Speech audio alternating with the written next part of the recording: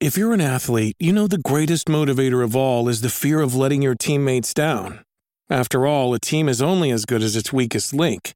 So you owe it to those wearing the same jersey as you to be your best every time you step on the field. That's why there's no vape in team. When you vape, you can expose your lungs to toxic chemicals that can damage your lungs. If you're a step behind, the team's a step behind. Brought to you by The Real Cost and the FDA. Reese's peanut butter cups are the greatest, but let me play devil's advocate here. Let's see. So, no, that's a good thing. That's definitely not a problem. Reese's, you did it. You stumped this charming devil. Now streaming only on Disney+. My name is Taylor. Welcome to the Eras Tour. Experience Taylor Swift's record-breaking Eras Tour. Does anyone here know the lyrics? Taylor Swift The Eras Tour, Taylor's version, with 4 additional acoustic songs. Now streaming only on Disney+.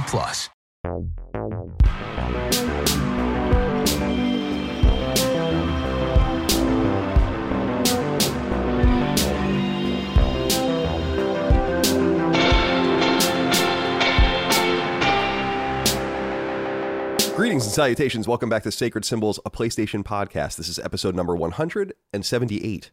My name is Colin Moriarty. I'm joined as always by the lovely Chris Ragon. Chris, how are you today, my friend? Hey, yeah, I'm feeling kind of interesting today because I've been working on some videos lately, and I'm kind of crunching on some deadlines. And I forgot what it was like to crunch this hard because I've been awake for about, I think as of right now, like about 23 hours, nice. And I'm not tired yet.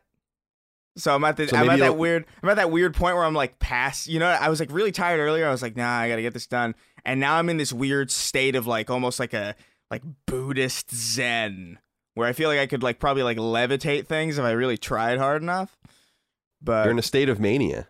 Yeah. Right now. I'm feeling manic, so we might have a very interesting show today. Cool. Well, welcome, sleep-deprived Chris Ragon, working on secret projects. And of course, Dustin Furman, executive producer of Last Stand Media, co-host. Welcome. How are you today? I'm feeling good. It's been a productive day. We're a little bit out of schedule with recording stuff. Like normally we record this on Thursdays, but we're doing it Wednesday because Thanksgiving's on Thursday. But everything's going smoothly overall, so I really can't complain. My parents are here. We've had a dog throw up today. We've had a dog poop on the floor. It's just been somewhat chaos in the Furman house, but at the same time, it's productive. So something's eventually going to go wrong. Yeah. Well, good. I'm glad that we're like a bunch of rubber bands ready to snap. Who knows what might happen today? You're right. We're recording this. Everything feels a little weird because even in preparing the show, I had forgotten for like half the day yesterday. I'm like, oh, I got to write the show. And then I did it kind of late, and I'm sleeping kind of weird. Like I don't feel like I'm sleeping very well. Are you sick? You kind of sound a little clogged up. Do I? Yeah, maybe I am getting sick. I don't know though. I don't know. It's time. I don't know. I just don't feel. Probably look a little bad too. But I've been going to bed a little earlier, but also getting up earlier. And why do people feel like they need to call you at 8 or 9 in the morning? You know? That's unacceptable. It's disrespectful. It's completely. I agree. It's both unacceptable and disrespectful. I completely agree with you. So that's not helping me either. But welcome welcome all to Sacred Symbols, a PlayStation podcast. We never miss a week, even on Thanksgiving week here in the United States, the wonderful United States. We appreciate your support, your love, and your kindness, especially on Patreon, patreon.com/laststandmedia, where you can get early ad-free access to every episode of this show, the ability to submit your questions, comments, concerns, thoughts, and ideas, get your name in the credits, access to Q&As, and of course, a key feature, and a very key feature indeed, Sacred Symbols Plus, our PlayStation Podcast Supplement that goes live twice a week over on Patreon.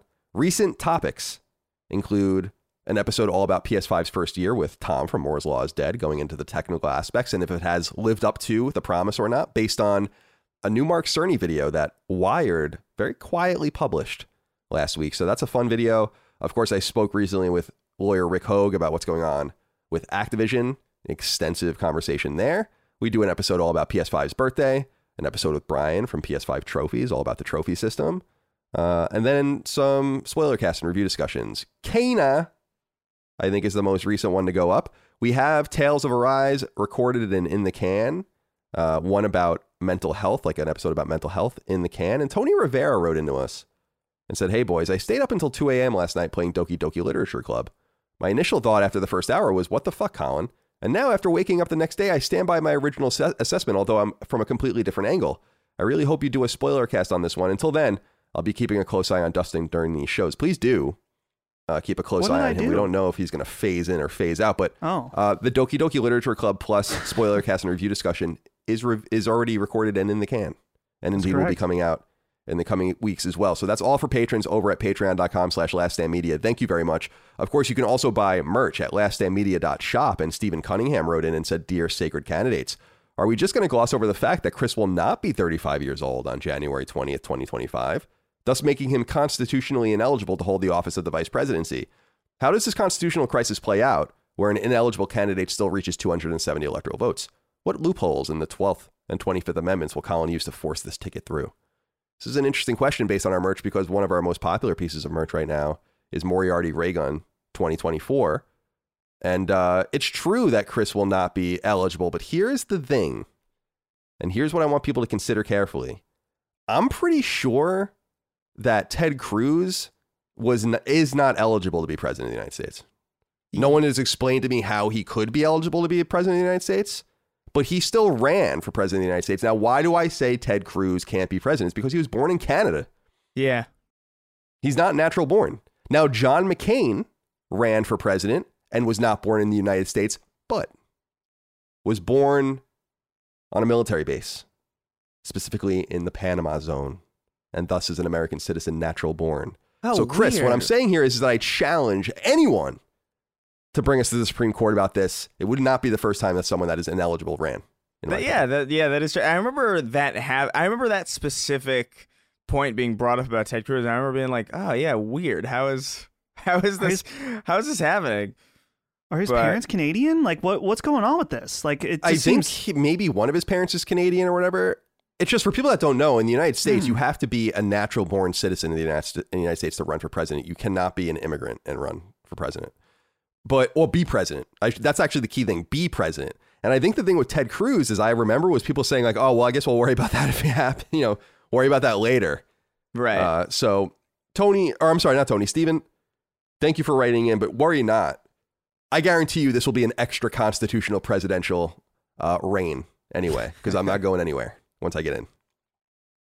And Chris will just be one of many puppets. Yeah. My Little marionette. hands far up everyone's ass as I rule the world. I don't like those kinds of puppets. I was hoping for like a little bit of like a marionette with strings. Yeah, I want the little strings. They're a little bit more jovial. Fair enough. Fair enough. Now, guys, I have something sad that I want to relay to you, and it really is sad. I actually hadn't even talked to any of you guys about this, but a week ago I got a message on Patreon from a guy named Andy Genero, and I've actually talked to him before. I've talked to many a fan on Patreon, obviously, about just random things. And he had written in recently about like David Jaffe and all sorts of stuff, but then he wrote in, and here's what he had to say. He says, "Hi, Colin. Sorry to get right to the point, but my twin brother Randy was shot and killed last Saturday night at a bar with me sitting right by his side. I was reaching out to tell you that you were one of his favorite podcasters. Me and him both always loved your dry humor, and for whatever reason, you have a calming voice that has always been something me and him appreciated. I want you to know in this time of struggle for me, listening to all of Last Stand Media will be a small getaway from what my reality is. So I just wanted to offer a sincere thank you." And I talked to Andy a little bit back and forth. I actually got his home address. I'm going to be sending him something soon, but he sent me this article from WPXI.com, I guess the local news there in Pennsylvania, and it says a man was shot and killed Saturday night inside a crowded Westmoreland County bar while his twin brother and their father was also there. The deadly shooting happened shortly after 9 p.m. at Woodpecker's Pub and Grub in Upper Borough near New Kensington in Pennsylvania. One shot hit 31-year-old Randy Genero in the chest, killing him. So just a terrible situation, something that hits our community close to home. And while it's funny, I think he would appreciate this, knowing that they appreciate the dry humor. It seemed fitting to go into a zany story directly into something serious. It seems like the tenor that they would appreciate. I promised Andy, his brother, that I would talk about this on the show. Mm-hmm. And I just wanted to let them know that I'm thinking of them. And it's very sad to hear. Gun violence is a tragic thing. Violence of any sort is a tragic thing. Yeah. You know, I love our Second Amendment here in the United States, but there's no doubt that a lot of people are hurting because of just senseless violence. And so we want to wish the Genero family the very best indeed. Yeah. All right. Now let's get into some other topics of the discussion here. A few corrections, boys, I want to present. Jeremy S. wrote in and said, "Greetings, gentlemen and co. I have a correction. Last week you guys you guys were discussing League of Legends and that you didn't think it would ever come to console. It was mentioned when Riot released their mobile version of the game last year, League of Legends Wild Rift, that it would come to console eventually. Though this differs from the long-lasting or standing PC version, it is worth mentioning. Hopefully it gets a bit of a touch-up, as Wild Rift is a bit of a nerfed version of League, in my opinion. Thanks, and hope you guys soon fall into a wonderful food coma. Happy holiday." Thank you, Jeremy, for writing in. This is a good good input, specifically because the nerfed version of League of Legends reminds me a little bit of what Firaxis and 2K tried to do for a little while with Civilization on consoles. Remember where we got Civilization Revolution for a little while, and that was like all we could get. And then finally, they gave us, like years later, they gave us real Civilization. I know that they would be hard to run. It sounds like a similar sort of thing, but nonetheless, Jeremy, I appreciate you writing in. And let's go to Hi, I Think I'm Real, who says, "Hello, Fox Mulder, Dana Scully, and the Smoking Man. It's my birthday on the 24th, so I'm asking you for the gift of decisiveness. Happy birthday. I am trying to catch up on my PS4 backlog, and I am overwhelmed by options. Here are the games that are in front of me: Ghost of Tsushima, Horizon Zero Dawn, God of War, Bloodborne, and Persona 5. Were you in my situation, where would you start? I am paralyzed by choice, and I need your wisdom, gentlemen. Thanks for all that you do. The truth is out there." I guess someone's a X-Files fan. Chris, Ghost of Tsushima, Horizon Zero Dawn, God of War, Bloodborne, Persona 5. These are the choices presented to Hi, I Think I'm Real. Which should he go towards first? Man, that's like a big that's a big question. I think you kind of have to go for like what you think you would enjoy. Like what is your genre preference? Like, because I would say like the one that jumps out to me immediately, like if I had not played any of these games and I was looking back on my back catalog and I was looking like, hey, that's the one I got to jump into, I would say Ghost, but that's based on my enjoyment of that game already, you know what I mean? So I don't actually know what I would choose had I not already experienced how good Ghost was. But I think God of War is a pretty essential one. Like, I think that's one that if you haven't already experienced it, I think it would benefit you greatly to kind of get that under your belt as quick as possible, especially because, you know, you've got this Ragnarok sequel right around the corner, presumably, like relatively soon. So maybe it would be wise of you to kind of like jump into God of War, finish that, and have it fresh in your mind, just in time for this, you know, sequel, and just in time to be like excited about it and have time to kind of like, ooh yeah, a new God of War game. Because I know for me, it's like it's been a while since I've played God of War, so like I know that even though I am excited about Ragnarok, when I jump into it, I'm probably going to be in that weird situation that I am in with like Better Call Saul, where I'm like, yeah, I'm excited, but like, what was going on? You know, I'm gonna have to maybe do like a bit of a refresher course. But yeah, you got to watch the 5-minute last season. Yeah, whatever on it. But it's funny you say that because my mind immediately went to Horizon, but for the same reason that you brought up God of War, was just Horizon Forbidden West is imminent. That's You've true. not played Zero Dawn. I think now is the best time for you to do that, or you're going to be hopelessly behind. Although that would be excitingly behind too. See, the fun thing about coming to PlayStation Now or coming to PlayStation late is you don't play all this stuff as it comes to the consoles like we do. I've played every PlayStation game really as they've been coming out, with rare exception, for many years. It must be pretty exciting to come to the console and be like, I don't have to play any. I have Spider-Man and I have Miles Morales. I have Horizon Zero Dawn and I'm going to have Forbidden West. I have God of War and I have Ragnarok. It's a good problem to have, but I go to Horizon as my suggestion. I wonder, Dustin, what you think here. I feel like probably Horizon is the best place to start due to it being the next title that's going to come out. But as far as the order of the rest of these, my suggestion is to make sure you break up the open world games. you don't want to get fatigue direct. Like if you went from Horizon directly into Ghost, you might start to feel a little weighed down by the open world nature. So maybe Horizon, then God of War, then Bloodborne or Ghost of Tsushima, depending how much you want to break it up. God of War and Bloodborne are going to be the shortest 2 games, most likely, in this list. Depending on whether or not you like to play multiple games at once, Persona 5 might be a nice passive game where you can play through a dungeon or 2, put it down for a little bit, come back. But not everyone operates that way, so that would have to be up to you. But I would just say overall, break up the open world games. Yeah, that's good advice. Really good advice. Thank you for writing in. Hi, I think I'm real. Kyle Clayton wrote in, Chris, he has something to say to you. He says, hey, gents, Colin, I've been a fan of yours and I've been listening since the Beyond days. Thank you. For years, I have sat in silence just listening, pondering when I would finally write in. That day has come. The straw that broke the camel's back was Chris's blatant disregard for any skill being required to make mashed potatoes. Knowing you are someone with Italian heritage, how did this make you feel inside, as you guys are arguably the kings of cooking starches from potatoes to pasta? I am a chef by trade, and this comment completely floored me. You must explore your potato horizon, silly Christopher. Otherwise, stand down. Stand down. Silly Chris. Now, I have to say, it's interesting because the Thanksgiving conversation last week set people off so much that it's almost impossible to even revisit. Not only because it would be so laborious to do so, but maybe for you guys. Well, but all that's true. Good, fair enough. But also because Thanksgiving will have already happened by the time this episode goes live for anyone. So it's not like it's really going to be a timely thing to talk about. But I did want to at least revisit this one thing because, Chris, I did find your dismissal of potatoes a little perplexing. But what Kyle is saying here is also, it's true that we Italians are masters or have mastery of the starch, but I would say that Puerto Ricans and Hispanic people do too. I mean, the potato, the starch comes from South America. You know, like that's where it derives from. So it's, I don't know. What do you think? Do you want to revisit this, or are you standing by your I don't know, dismissive attitude about the wonderful starchiness of the potato? I'll stand by it. No, I think here's the thing. It's like I would never go to like a restaurant and order mashed potatoes. You know what I mean? Like that's kind of the thing where it's like I can do this on my own, and I can make like decent enough mashed potatoes on my own.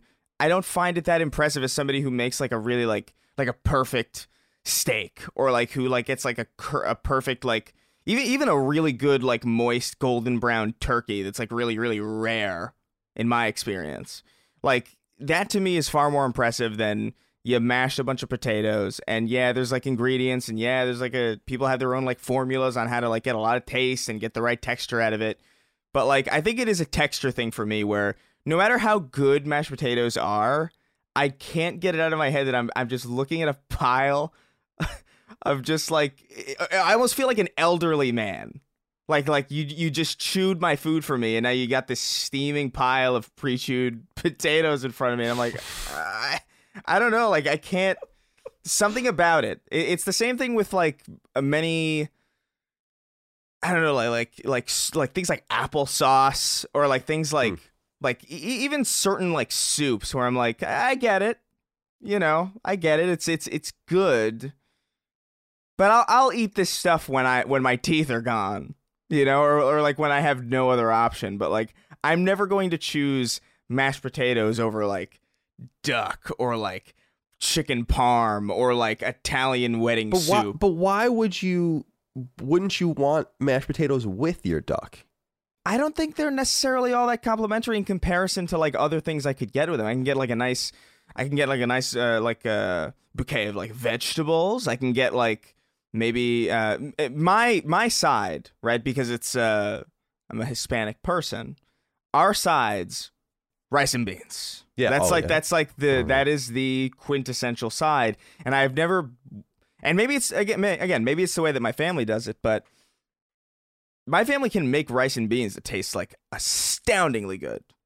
And just mashed potatoes, in addition to just like, again, my feeling about the texture of it. Like, I don't know. It's just never my preferred food at any Thanksgiving or any big meal. I'll be like, you know what? You guys can have it. More for the rest of you. You should be thanking me since you love mashed potatoes so goddamn much. Not everyone needs to eat the same and enjoy the same things, but wanted to at least get a little ode to last week's divisive conversation into there. Dustin, do you have anything to add before we leave that in the dust for now? I would just say I'm with Chris that I wouldn't want to order mashed potatoes in a restaurant because I've had too many bad experiences where they're like slightly crispy on the edges, or sometimes they just don't go right. That's a homemade thing. Mm-hmm. So I'll throw Chris a little bit of support. Also, in the applesauce is decidedly a food for babies. Like, period. If you're an adult and you're eating applesauce, grow up. Grow up. Eat some real food. That food is not for you. It's for babies. Applesauce army, stand down. Stand down on the applesauce. We don't need it. Yeah, I like applesauce a lot, actually, but I just never eat it. You know, like, it's just, I don't know. What is the purpose of me eating it? Yeah, because, maybe one day when I have no teeth and I need to just gum my food. It's as Chris said, but I don't know. I feel like I don't order potatoes when I go out either, except for at like steakhouses or nice restaurants. Oh, because I feel like nothing accompanies a steak better than mashed potatoes. Like, you could dip it in with a little bit of the jus or the little bit of the gravy. All right, so I don't want to talk about this anymore. It's making me hungry. Yeah. All right, let's see. What else do people have to say? Oh, let's check in with Kurt Lewin. He wrote in and said, I wrote in last week asking for advice on how to make the first move in for a kiss with my potential girlfriend. Well, in the end, I did make the move, and I took your advice by literally asking her like a 7th grader, but she was absolutely fine with it, and she told me she was so glad I made the move and didn't delay it any further. We hugged at her car and nothing happened, so just as she was about to get in, I stopped her by saying, I would really like to kiss you. Would that be okay with you? Quote unquote. So thanks for all of your advice. If we ever get married, I will invite you all out of courtesy to Uncle Colin, Chris, and Dustin, but don't worry, I won't expect you to come. I mean, you have to do better than that. I mean, we're doing you a favor by going to your wedding. You need to do me a favor by naming the child the firstborn after me. Yeah. And that will be, and declare it You name your firstborn after all of us. Yeah. Let's see. let me write our names down here. Yeah, just put a hyphen. Like Dustin, Chris. Regardless of gender, by the way. Yeah, definitely. That poor girl. Colin, Chris, Dustin. Could it be Drillin? Oh. That's Dustin, Chris, Drillin. It sounds like a Dragon Ball Z. Yeah, it does. That's Krillin, but not Drillin. I like that though. Someone needs to Photoshop, use one of those, like the AI thing, to combine all 3 of our faces into one image, and then have it say Drillin. Please make that and tweet it at us. I want to see the monstrosity. And that'll be the face in every thumbnail instead of all 3 of us. Yeah, it's DRILIN. I want it to be. So it's like the D from Dustin, and then the R from Chris. Yeah. And the Lin from Colin. Destroy this creature. Congratulations, Kirk. Glad that all happened for you.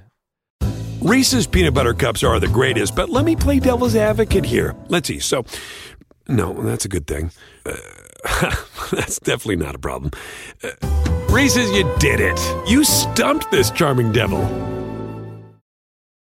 All right, so we've been talking about Activision and all of the stuff going on with them, with the state of California, with the federal government, now with the Wall Street Journal expose. I noted earlier that I did a sit-down conversation with a lawyer all about it, which I think is the best place for you to listen to a conversation about something so serious. We made that free, by the way, so that's for everyone on YouTube now. It was only for patrons for a little while. I say that because Axios is reporting, the website Axios, political website, is reporting on a lawsuit that you should pay attention to coming against PlayStation. Now, this is interesting because Hogue had said in our conversation that the companies should be loath to get involved in this because it is going to open themselves up to similar predicaments, let's say, internally, that's going to make them look stupid. And yet we've seen some forceful coming out from the different companies, even Nintendo, which doesn't have a huge relationship with Activision, but is saying stuff. But this suit, according to Axios, says, quote, a former IT security analyst at Sony PlayStation filed a lawsuit against the company in California on Monday, alleging gender discrimination and wrongful termination after speaking up about discrimination against females at the gaming giant. So it is worth noting that what is being alleged here by someone who seems to have worked at the San Mateo HQ in Northern California, place I've been many a time, she seems to have not experienced sexual harassment, thankfully, per se, and certainly not abuse, she doesn't allege, but rather that she wasn't promoted because she was a woman internally. And I actually read a little bit of the lawsuit. It's interesting because one of the attachments, one of the appendices of the lawsuit, so when you file a lawsuit, you can attach like an appendix or multiple appendices that you can cite, and then so people can see it as they're going through. And they cite all of this stuff from this organization that looks into women in the workplace in entertainment, and showing that Sony has like a real issue with representation. So it seems like this is a different kind of lawsuit. I don't think we have much to say about it right now. Chris, I want to throw it. Do you have anything you want to add about this particular story? No, honestly, like I haven't really like looked into this as much as I probably should have, you know, like I don't want to speak out of turn about something I'm not really like fully read up on. But I totally understand that. Yeah, but this just happened, by the way, so you guys can go read about it. Yeah. It happened the day before we are recording here. Yeah. I understand that. Dustin, anything you want to add? I'm curious about this. I imagine that something like this, just from hearing the different discussions we've had with Rick Hogue, that something like this will be hard to prove, but doesn't mean that it didn't happen, just since it has to do with getting promotions and people that, you know, a different type of discriminations. It's not quite as potentially, I guess, cut and dry, where if you have someone hiding someone getting raped or something, like in the Bobby Kotick situation. But who knows? It's something to keep an eye out for. And I'd be curious, maybe I wonder if has Hogue done a video on this yet? I don't think I'm so. Sure he will. Dude, Hogue has been on stretched fire. thin, I'll say. Yeah, he's been on fire totally. He was on a stream with 130,000 I saw that. concurrent viewers. Oh, whoa, really? That's crazy. Yeah, during the Rittenhouse trial. He was on like every day with these, you know, he got a lot of work from that, a lot of notoriety, not notoriety is a bad word, whatever. It's like using the word infamous. But nonetheless, he's doing great work, and we're proud of him there. It's worth noting, and I think we'll hear more about this, is that this is a proposal for a class action suit. So what we're going to find out is if there are other women that feel like this particular woman feels like she was, or claims that she was fired for speaking out. Sony says that they just truncated her section of the company. She claims she's not even in that part of the company. So someone's lying. We'll see what happens here. And if the class action goes through, then there's going to be a period of discovery, and we're going to figure out a lot of interesting, or not, maybe not very interesting things about Sony. But I will say, people will look at this as a stand situation. I don't mean to be that way at all. Obviously, I think people know that I'm not that way about PlayStation, but I do want to reiterate in fairness that I've heard a lot of things about working at a lot of places in the industry, and I've not heard very much bad about working at Sony. Like, to be fair, we make fun of them. I make fun of their PR people. I'm not really fond of a lot of people that work there, but they seem to do right by their people. So we'll see what happens. Yeah. Something to keep an eye out on. What else here? Let me go back to my doc. Oh, I wanted to read a letter from Greg Hommel, who wrote in and said, "Hello, humble keepers of the sacred symbols. I just finished Guardians of the Galaxy, and what a great surprise. It got me thinking about dialogue. There are some cool contextual conversations and quips that take place based on what you were doing. Thinking back to the Horizon Forbidden West gameplay presentation and the complex dialogue from Aloy, do you guys think this kind of context-sensitive dialogue will be an unexpected feature that helps define this generation? Is that something that helps to immerse you guys during a game? Thanks for all you do." I read this because they just put up a new blog post on PlayStation blog.playstation.com, if you've never been, the official PlayStation blog, about Horizon Forbidden West, and it's all about how they're trying to make the world more believable with little things. Now, I'm not reading it. I'm not watching anything else about it, but the article exists, and Greg, I thought I'd point you in that direction because it seems to be very much what you're talking about. But Chris, do you think that, Greg asks, do you think that context-sensitive dialogue will be an unexpected feature that helps define this generation? I think we kind of saw, in my opinion, Chris, and I know we all love this game, so we can really share, I think, this bond over it, is the game that had the most contextual conversations that I've ever seen was Red Dead Redemption 2. And yeah, that game, I think, really shone because of the attention to those details. Yeah, no, for sure. I think I wouldn't have even brought that up because it's been so long since I played Red Dead Redemption 2 But yeah, that was like a really standout thing about that game, was just how well that game was able to hide a lot of the mundanity of like kind of like traveling and just kind of like, oh, you're sitting in a carriage, which is like authentic to the setting and authentic to the time period, but not all that interesting from a gameplay perspective. How do you make that fun, or how do you make that engaging? And yeah, you just have really interesting characters talking about very, relevant and interesting things while you're making your way to this place that's very, very far away. I don't know if it'll define this generation, because again, I don't know if that's really something that is unique to this generation, as we just literally gave an example of. Like Red Dead Redemption 2 is a PS4, Xbox One title. I don't think it's going to be a defining feature of this generation. I do think though it's going to be a bit of a point of detail that will be appreciated by a lot of players on the behalf of I think a lot of really talented studios would do well to kind of focus on this kind of thing, because I do think people appreciate and notice this kind of thing when it's done well, and when there is effort put into something that could have easily gone silent. You don't need these contextual conversations. I think Spider-Man did it very, very well as well. I just don't think it's like a feature of this generation. If anything, it's just a marker of that's a good studio, Yeah. And if anything, that can just be expanded and brought around to be more immersive, I guess. Dustin, do you agree? Yeah, I agree. The only thing I would just say is you have to just be careful with these context-sensitive dialogue, that it's not too much. I'm specifically thinking of maybe more so context-sensitive voiceover, like in Biomutant. People were complaining about the voiceover being like way overbearing in that game. Yeah. So it's just important to make sure to balance it out. I'm glad that Red Dead was brought up, because I think that's one of definitely the best examples. But overall, I agree with everything Chris said. Okay, let's see here. I'm looking at my document. So many things on the document this week. Yeah. Oh, I keep saying, like I'm so surprised by what's next, but I guess I am, because I keep forgetting that I put things in here. Chrono Cross. We have to talk about this. So if people don't know what Chrono Cross is, it's a PS1 game. Came out in 2000 in the West. It was a late PS1 RPG from, at the time, we knew them as Squaresoft. And this was not really a sequel to Chrono Trigger, which was a very well-regarded late-release SNES mid-90s role-playing game, as you guys know, but it was in the same universe, and it kind of obviously continued it in some way. It's actually more attached to a game called Radical Dreamers, which people can go look into. That was a Satellaview, Super Famicom exclusive adventure game. Very weird stuff. Anyway, this game has kind of been a cult favorite for a long time.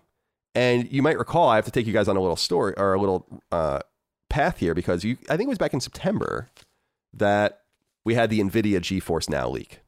Now, people might recall that there have been, and it's comical, NVIDIA was like, oh, these are just placeholders, and none of the publishers and developers have said anything, but these are all obviously real games. So this is arguably, and I'd like to do something about it at one point, focus in on it more. This might be the biggest leak in gaming history when it all is said and done. Yeah. We have to just give it a little time. And there's actually a Reddit, Gaming Leaks and Rumors, that has confirmed, it has already 10 confirmed games on the list since September that have been confirmed since then. Some of them have come out. So God of War for Steam, unannounced dungeon tactics game by Square Enix, Outcast 2 by Appeal Studios, ActRaiser remake by Square Enix, Ruin King, which is the recent League of Legends game, RPG, Saints Row, unannounced card game 2 by Square Enix, which just came out, I forget what it's called, Destroy All Humans 2 remake, Brothers in Arms by Gearbox, and then of course most famously the GTA remastered trilogy, which was in this leak as well. There was, amongst many, many, many, many other games, was a Chrono Cross remaster.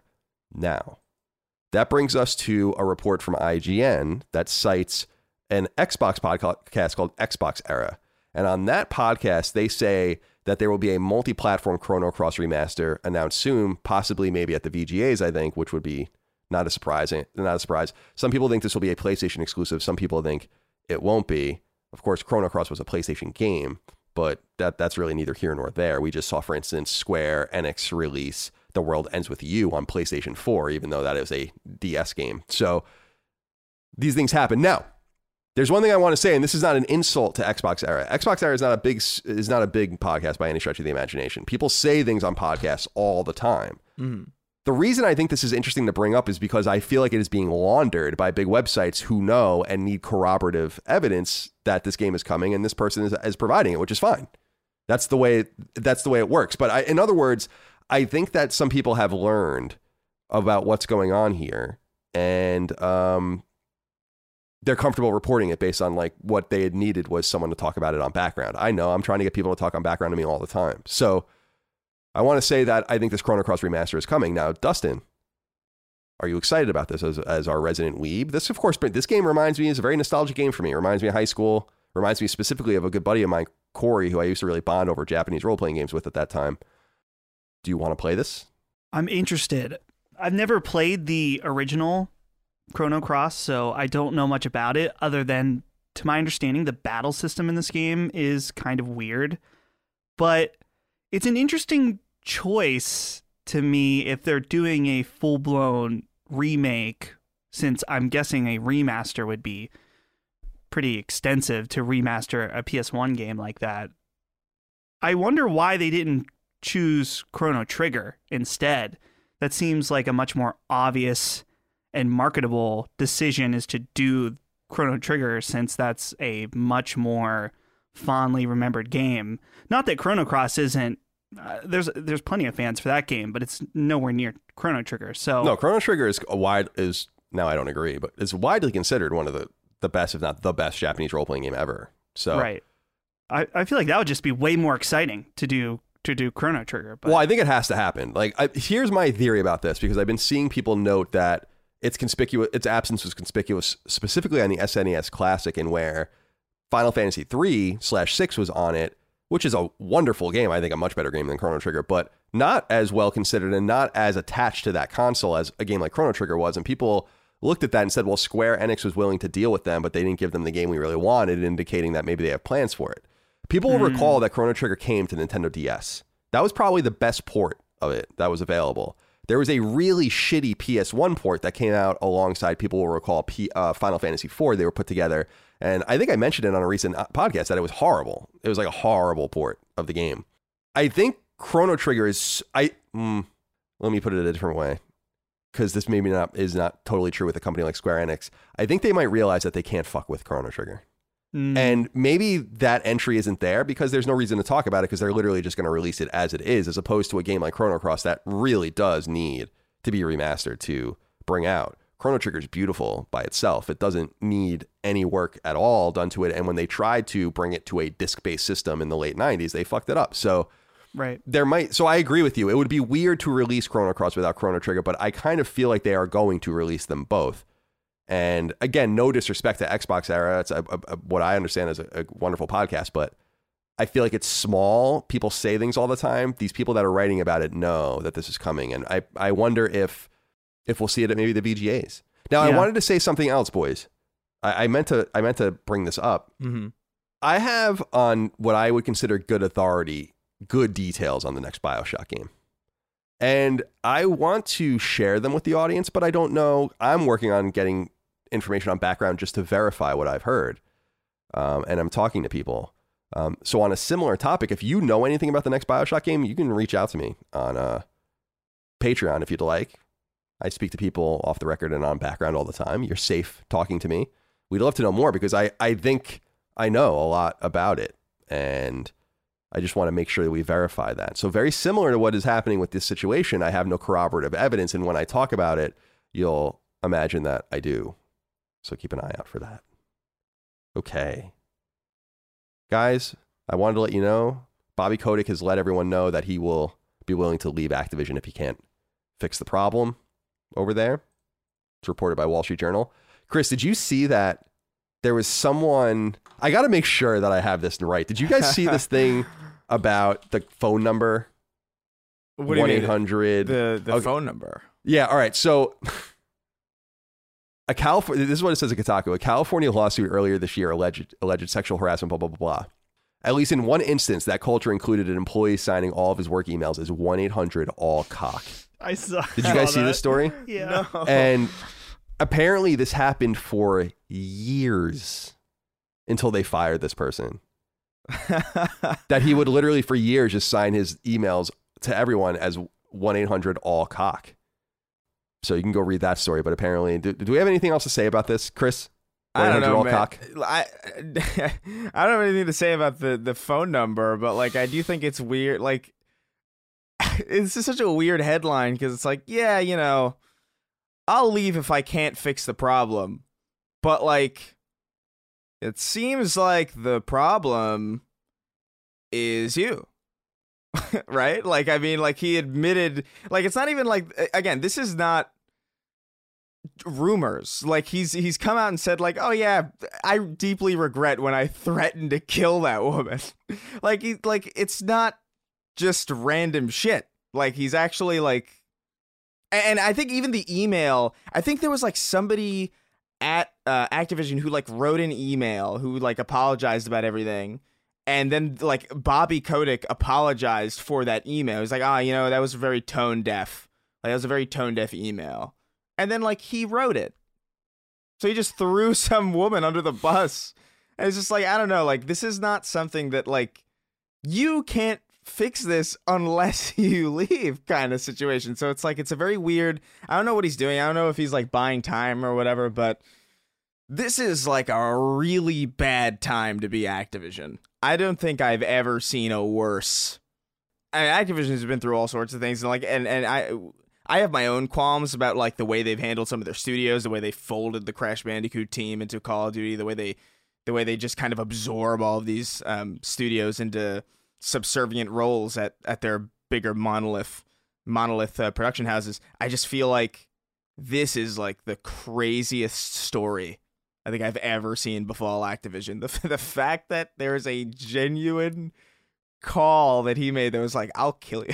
Like, that's crazy. That's insane. Like, it is. It's not funny. I mean, it's funny. It's funny. It's definitely funny that Bobby Kotick threatened to kill someone. I mean, that's funny in the ha-ha funny kind of way. It's funny in just like that it's real at all is astounding. And it's kind of unbelievable. Can you imagine if like... Can you imagine Reggie Fils-Aimé, you know, like in a very similar, you know what I mean? Like it's a very like insane thing to see. So yeah, I agree. I don't know. It's a very weird situation over there. Hopefully they can get it together, but I don't see a situation. I don't see the situation unfolding in a way where Kotick stays. I think he just kind of has to. I think he's got to do something. He's got to. You're so rich. You're so rich. You're fine. Don't drag your company down with you just because you want to stay there. You know, like I think it's like really irresponsible what he's doing, even like for the people he's working with. You know, like if I was working alongside him, I'd be like, dude, what are you doing? Yeah, I mean, it shows how much power he has, and for sure, yeah. Hogue had said, Dustin, that it could be that the only way they get him out is if the companies that they work with are literally like, he has to go. Because the board is so loyal to him and he is so powerful within Activision. He's been the CEO of Activision for 30 years. Yeah. No one stays the CEO of a company for 30 years. Yeah. That's an exhausting thing, first of all. Second of all, Kotick seems to be maybe a tyrant. You know, like we don't really know. All we know is that someone's signing their emails 1-800-ALL-COCK. So I guess that's what I want to ask you, Dustin. Are you going to start signing your emails 1-800-ALL-COCK? That was actually the main comment I wanted to make, is that signing your emails 1-800-ALL-COCK is hilarious amongst friends, no doubt. In a corporate setting, maybe not so good. I mean, can you imagine how detached from reality you have to be to think you can do something like that? Yeah. But I guess he was detached enough from reality to say, like, I got away with it for so long. Why wouldn't I keep doing it? So yeah. I'll text a friend. I'll be like, yo, what's up, dick meat, or something like that, or whatever. I mean, I made a joke to Maddie since he's previewing Halo. I said, I heard that the part where Master Chief whips out his dick is crazy, right? Like we can, that's different. But if you're signing, like if I, like we do, I'm thinking for our level, we email our ad people. Imagine if I signed an email 1-800-ALL-COCK. Like, right. You just don't do that. Don't do it. It is hilarious, but don't do it. Look, also, listen, what are you doing signing your goddamn emails? Like, I've always had a problem with this, especially like in text messages. This used to be like a text thing where you could sign your text messages. Like, it's like, this is my little signature on my text message. I know it's you. I have your number. Like, I'm not a goddamn idiot.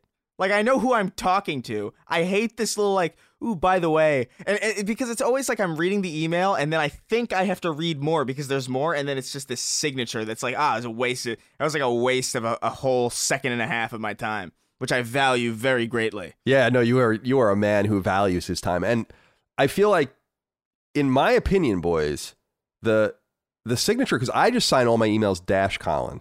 Right. Right? That's how I sign my emails. Now, even some people have a problem with that, but I'll say my dad still texts me to this day, love dad, at the end of his text. Like, because he doesn't use it to go back and forth. He just doesn't. I could try to engage my dad in a conversation. He's not going to do it. So it's usually like, hey, dad, and then he's like, oh, I got your call. Hope everything's going well. Love, dad. Like, I appreciate it, but you don't have to do it. Don't sign. So, Dustin, please start signing all of your emails with 1-800-ALL-COCK in the future, so we can sue you. Fantastic. All right. Let's see what else is going on here. Oh, we don't have to talk about this. None of us know anything about this, but I did want to note Cricket 22 on PS4 and PS5 has been delayed, and there's drama around it. So Cricket, of course, is a game. I still don't really understand it, but it's big in places like Australia. It's big in India and places like UK and other places. And so there's an annualized game, much like there is for football and baseball and everything else. There's an annualized game for cricket that is well regarded by a studio called Big Ant. They put out a game every year, and they released this kind of vague statement on Twitter. And the statement says, hello, cricket fans. We know you're excited to get your hands on Cricket 2022 or Cricket 22. Unfortunately, factors beyond our control have meant that we need to update the game's cover art, other visuals, and team lists. This was a critical day one patch that players will need to enjoy the full Cricket 22 experience that is consequently needed to be revoked. The new patch won't be ready for release until December 2nd. So they've delayed the game by just a week, both physically and digitally. They're literally printing out new covers for the game and everything. Now, if you're not a cricket fan, you won't know why, and I had to go read into this. So Eurogamer, we can always rely on them for something like this, says in their story, quote, in part, Big Ant Studio statement does not mention Australia Test captain Tim Payne. So Australia Test is a cricket team, but they say, quote, but there is no doubt that the delay has to do with an ongoing sexting scandal around the cricketer. On Friday, Payne stepped down as Australia Test captain before the Ashes, which is a tournament, I think, over a historical investigation into sexually explicit texts to a female colleague. Payne admitted he had sent messages to a coworker at Cricket Tasmania in 2017 that led to a misconduct investigation after she made allegations against him in 2018. He said he was exonerated, but announced he was stepping down as he had learned his texts were set to be revealed publicly, end quote. So even more impropriety affecting video games, but outside, obviously, of the normal realm. So if you're looking forward to Cricket 2022, which I know some of you are, it'll be delayed a week because someone was a pervert. I could have gone the rest of my life without hearing the word cricketer, and I'm so sad that my spree of not hearing that word has ended so unceremoniously. Yeah. It's such a disappointing word. Cricketing. The most. So I love sports, and I'll sit and watch anything. Like I'm really interested in weird, and I don't think cricket's really a weird sport, but I've watched cricket before, and I'm a man, I think, who understands sport and picks things up and kind of watches and I've watched cricket. And I'm like, I have no idea what the fuck's going on. I have no idea how this works. And I've never really been that interested enough to look into it further. Yeah. My closest examination of cricket came, of course, I'm a Downton Abbey super fan. And there is a cricket episode of Downton Abbey. And that was my exposure. It's just a very perplexing endeavor. Because, like, the name of this game, by the way, it's not just Cricket 22. It's Cricket 22, the official game of the Ashes. Yeah, I think that's what I was saying. I think the Ashes is a tournament. Yeah, it's a cricket series played between England and Australia. It sounds like a Dark Souls boss, though. It says the reason it's called the Ashes, the term originated in a satirical obituary, according to Wikipedia, published in a British newspaper immediately after Australia's victory in 1982. It's because the urn looks like that they win. It looks like an urn. So they call it the Ashes. That's kind of cool. It is cool, but it also, I don't know, it just sounds like, oh man, I couldn't get past Cricket of the Ashes. Like on that one stage. Cricket of the Ashes sounds like the subtitle of like the Biomutant sequel. Yeah. Biomutant, Cricket of the Ashes. Whoa. I want to play that. I do too. I'm not a fan of crickets. Do you like crickets? Do I like crickets? Is that what you just said? Yeah, you like them? Yeah, that's what I said. I mean, I guess they're like, you know, they're they're not mosquitoes, so I guess I like them by default. Right. You know, like Right. Mosquitoes are really the only insect where I'm like, you got to go. You know, you really got to. Wasps as well, but at least wasps have the courtesy to like put up a fight. You know, Yeah. like they'll come after you, and you're like, all right, now I don't feel so bad. You know, destroying you in combat, in fisticuffs, if you will. But like a mosquito is just an asshole. It's a mugger basically. It stabs you, steals your blood, and leaves. It's a piece of shit. Yeah, they suck. Do you know that there is this idea that we can kill? Well, first of all, it's not an idea. We know we can eradicate mosquitoes, But we choose not to. but we choose not to do it. Disgusting. And it's like this true. It might be the most serious bioethical question in existence outside of like what's going on with AI and stuff. No, it's as not. far as like we know we can do it. It would save a shit ton. What'd you say? I missed it. said it's not an ethical question at all. You know, Oh. I would fair do it. enough. I would do it real quick. The question is just that, like, apparently there are only a few mosquitoes that are like a problem, and they know how to target those species, like basically reverse engineer something so that they start putting in these fucked up mosquitoes in their populations that basically make them all sterile. Yeah. And we know we can do it, but then we don't know if we have like an ethical question against like eradicating a species, and also what it will do to the biome since they're at the very bottom of the chain. Yeah. I think it's But worth people's, it. I think, well, a lot of people say it is worth it, even if there is some destruction simply by virtue of the disease that is spread by mosquitoes. Like they're like, so what? Like some animals might die, but it's the question of like human population. Yeah, they're just I miserable don't agree with creatures. that, You know, there are actually like smaller mosquitoes that actually like drain the blood out of like full mosquitoes. You know that? No, I didn't know that. That is so wonderful. Mosquito of I the love mosquito. that. It is. That makes me real happy to know that that they have to suffer themselves. Like, good, you fucking, you deserve it. Anyway, It's got dark. Sean Kelby Jr. wrote into us and said, "Hey guys, man, Spider-Man for Avengers looks really disappointing, especially finding out there's no story missions coming with him.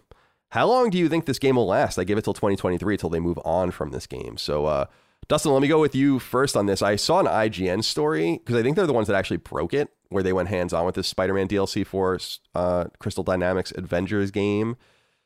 And it says, quote, "Rather than a short campaign with bespoke missions, Avengers Spider-Man with great powers, story is told through audio logs and illustrated cutscenes that are unlocked by completing challenges that have been added to the regular Avengers Initiative's multiplayer missions."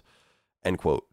People are pretty upset about this. I just don't know why they made such a big deal out of this Spider-Man thing. I was looking at the gameplay, and I'm like, this looks like shit. yeah. If I were Sony, I would have been like, we should just shut this down, because we have Spider-Man. We have our Spider-Man that's like looks right. We don't need the Spider-Man that looks wrong. I don't know. What do you think about this? Yeah. Well, I feel like it wouldn't be so... It would still be bad, but it wouldn't be as glaringly bad if we didn't have an amazing 2 Spider-Man games from Insomniac. My favorite thing is when the gameplay came out, there was a very popular viral tweet that said, "Why does Spider-Man look like he's at like a white woman's Roomba class or something?" Because the way he shoots out the webs is not so good. It looks like they made a game about a Times Square Spider-Man. is like how I felt when I was watching that footage. It's the most awkward. Like his head is moving back and forth for no reason, and it looks like a dinky idiot, like just like harassing people with silly string. It's like the least compelling version of the character I think I've ever seen. And to be fair, like there was really no way that you were going to get something that was as free as like an Insomniac Spider-Man game in a game that has in a game that's built around the framework of like how the Avengers plays. Like you can't just have one character that like all of a sudden like can move super fast and like has free roam abilities. Like you were never going to get that smooth, perfect Spider-Man. But even so, man, like there's some choices there that I can't understand how nobody was like, maybe redo the animation on this. Like this looks real not good. And I do think a big reason why this is as lackluster as it is because this is a console exclusive thing.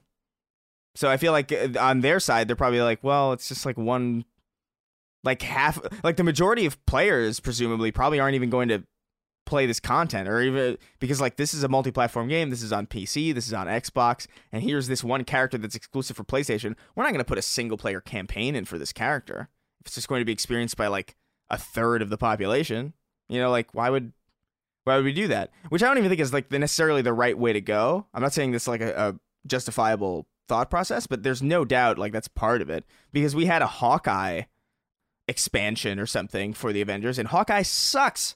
We got a TV show about Hawkeye now. I think it's out today. Yeah, Jesus Christ. He's the guy with the bow and arrow, right? Like that's him. He is. He's the guy with the bow and arrow. Yeah. I remember playing as him in like some arcade game back in the day. I don't know what it was. Was it X-Men? No, that can't be right. Okay, I wanted to just say this about this deal before we move on, because people have really beaten the shit out of this game. I think everyone gets it. This is a good example of why you just don't make deals ahead of time for marketing and content when you really don't know what the game is. Because Sony didn't need this. No one cares about this. And this is like some sort of contractual obligation. It is a little questionable why they were let off the hook for it. I think the thing is that people were just promised this before the game even came out, as I recall. And so they bought it under the auspices of getting this content, and it's probably as simple as having to deliver it. And that sucks, because it puts them... They put themselves in this box wherein they have to deliver this content for a dead product or a dying product that contrasts badly with your mainline Spider-Man series that is widely considered to be one of the great games going right now, one of the great series, and it just doesn't make any sense. It's why games move so glacially, and it's so strange. I don't understand why they're so eager to market like this, but we'll move on from that. Yeah. I want to talk about this next story though. People think that they have found evidence of Grand Theft Auto 6, and people are pretty convinced that its existence is in the GTA Trilogy Definitive Edition. Now, I have a story up from Dexerto.com, or Dexerto, I still don't really know how to say it. And they say in part, quote, GTA Trilogy, the Definitive Edition, has been a buggy, incomplete mess since launch, leading to a Rockstar Games offering an apology for releasing it in such a state. Despite the collection being panned by fans and critics alike, that hasn't stopped users from exploring every nook and cranny of Liberty City, Vice City, and San Andreas for new Easter eggs, and one took the internet by storm.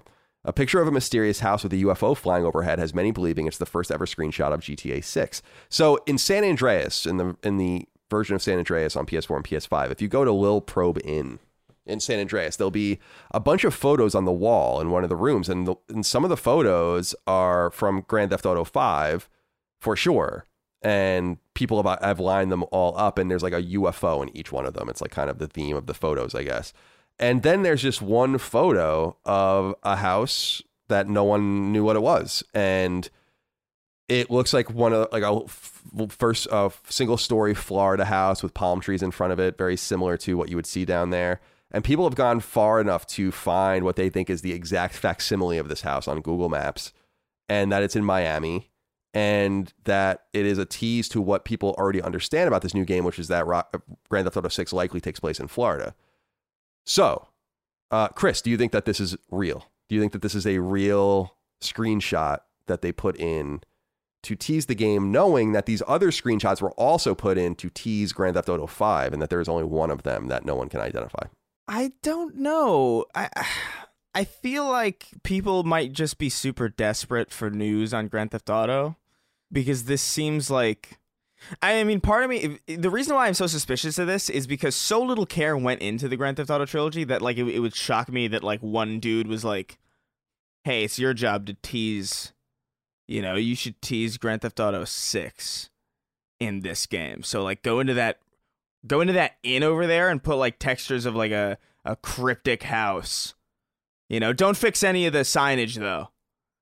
Like it just seems like a very weird priority fuck up to have like, oh yeah, we'll tease the next game in like a really vague, like cryptic way, but we won't actually do any work whatsoever on making sure the obvious signage that people will be walking through the game and reading actively is spelled correctly. I don't know. There's a disconnect there that I can't justify in my head. It very well could be a tease for the next Grand Theft Auto. I'm just confused as to who would be the one doing that on the team, who wouldn't also be in charge of just making sure that signs weren't fucking misspelled to hell. It's a very weird situation. I could believe it, but it's just weird for me. What do you think, Dustin? I don't feel like it's GTA 6, but I haven't read all of the evidence because there seems to be an extensive amount of talk about whether or not it is or it isn't. The trilogy wasn't even handled by Rockstar internally. It was handled by Grove Street Games? Yeah, Grove Street Games in Florida. Right. And they're in Florida, by the way.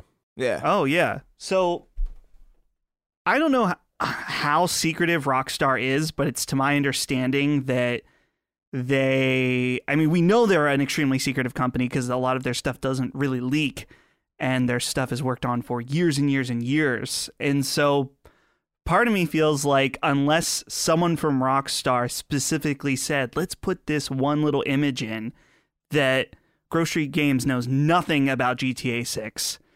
And this is a boring way to tease GTA 6 if it is. It is insanely boring. It's a house on the UFO wall or whatever. I don't know. Maybe it's supposed to be cute and fun, but I have a hard time believing it. Yeah. I'm going to jump forward, not unprecedented, but rare move to read a news item now, just to bring it in because I think it'll help with my answer. I'm going all the way to number 10 in our news items. Oh. And it says, during last week's show, we focused a great deal on the beleaguered Grand Theft Auto, the Trilogy Definitive Edition, and so it's only fair that we supply you with an update, which unfortunately went live right after the last episode was published. The long and short is, Rockstar has acknowledged the ridiculous condition the trilogy is in. Quote, firstly, we want to sincerely apologize to everyone who has encountered issues playing these games, end quote. A blog post from the publisher reads. It continues, quote, the Grand Theft Auto series and the games that make up this iconic trilogy are as special to us as we know they are to fans around the world. The updated version of these classic games did not launch in a state that meets our own standards of quality or the standards our fans have come to expect. We have ongoing plans to address the technical issues and to improve each game going forward. With each planned update, the games will reach the level of quality that they deserve to be, end quote. Since then, a major title update for the game has gone live that begins the enormous job of fixing these botched ports, which many have noted come from the Florida-based studio Grove Street. A small port studio, Grove Street has worked with Rockstar extensively for the last decade, porting GTA 3, Vice City, and San Andreas to iOS and Android in 2011, 2012, and 2013, respectively. Those three games, of course, originally came to PS2 in 2001, 2002, and 2004, respectively. Grove Street also ported Max Payne to mobile in 2012 and GTA Chinatown Wars in 2014 and Bully in 2016. The reason I wanted to go to this news story right now and just get it out of the way, I guess, is not only because we're talking about Grand Theft Auto more extensively than I had anticipated, but also because I think it answers why Grove Street might have access to this, is because they have worked with Rockstar forever. It wouldn't surprise me at all if Grove Street knew about the game, because they have been in Rockstar's pocket for a long time, and apparently they're a very small team, like fewer than 10 people. Mm-hmm. Now, I don't know if they scaled up for this particular console release, but I guess going through the trouble of making an update in San Andreas to tease Grand Theft Auto 5 is already doing work that is not necessary. And so all they would then need is one screenshot to tease the new game. My personal take is I do think it is real. And we'll see what happens from there. But Grove Street, it's interesting because I was reading about them after these ports. I didn't know very much about them. They do a lot of work. They've worked on a lot of games. They're pretty well regarded. They're in Gainesville, Florida. And so there's not many studios down there. So I think they just get a specific kind of talent. And Rockstar likes them. Mm-hmm. So we'll see. Another story to keep an eye on. But the bigger story here, of course, is just watching them fix those games.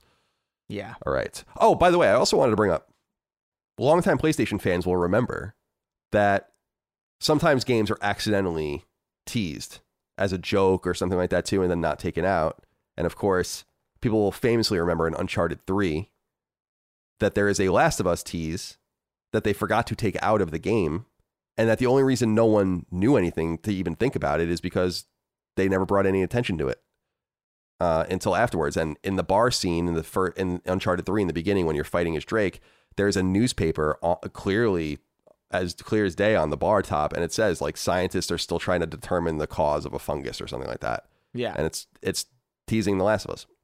So it could be one of those things that slipped by too, and now you can't edit it out because then people are going to be suspicious. So we'll see what happens. All right. We talked a little bit last week or 2 weeks ago about this patent issue that Sony was experiencing. The website OP Attack has reported that Sony has finally patented the covers and skins for their PS5 console. You recall that they were basically threatening to sue a company that was doing this on their own. So expect to have Sony official covers and skins coming soon.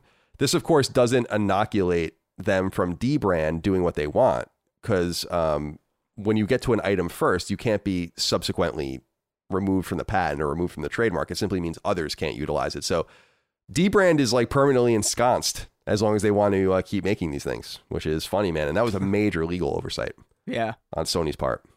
I also wanted to ask you, Chris, and I'll throw this one over to you first. It seems like, according to Video Games Chronicle, Gotham Knights is not the only game WB Games Montreal is working on. They're working on something else, according to the CV of an artist there, a senior artist. What do you think this game might be? Do you think it's a DC game, or do you think it's something else? And what would you like it to be? Man, I don't know. I feel weird about this series because I really loved Arkham Asylum like a lot, and I liked Arkham City.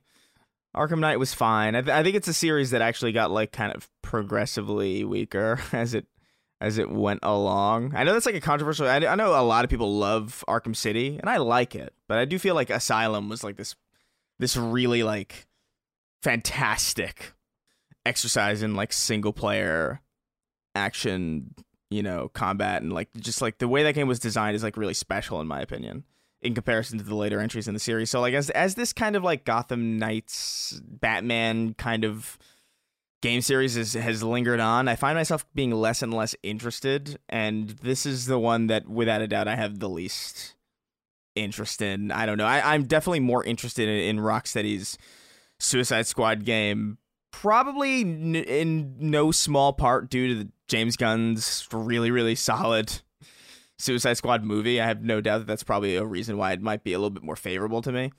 But I don't know what this other game could be. It seems like I get the feeling in my gut that this is like a stretched thin situation, and you don't want people working on multiple projects like this, especially when this particular game feels like it's been in a really weird development situation. Well, they haven't put out a game since 2013. Yeah. So I think that's why everyone's confused. Like, they didn't put out a game all of last generation. Their last game was Arkham Origins, and that's a PlayStation 3 game. Yeah. So I don't know.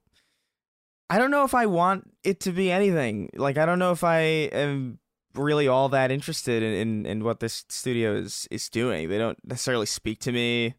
I'm not interested in DC. I'm not really interested in all that many Warner Brothers properties either. My one hope is, though, that it's something different, which I don't have a lot of faith in, based on, their pretty solid commitment to DC titles. What do you think, Dustin? It wouldn't be unprecedented for them to work on something that isn't DC related. Looking at their Wikipedia, they worked on a Lego game for iPhone and a game called Cartoon Universe, which was a web-only game. Those were back in 2013, but everything else has been DC related. I don't know. I wonder, they did those ports of Batman Arkham Asylum and Arkham City for PS4, but I don't know if that would stop them from maybe doing a remake of one of those games. That could be possible. I don't really know if it's necessary, but an Arkham Asylum remake would be kind of cool, I think.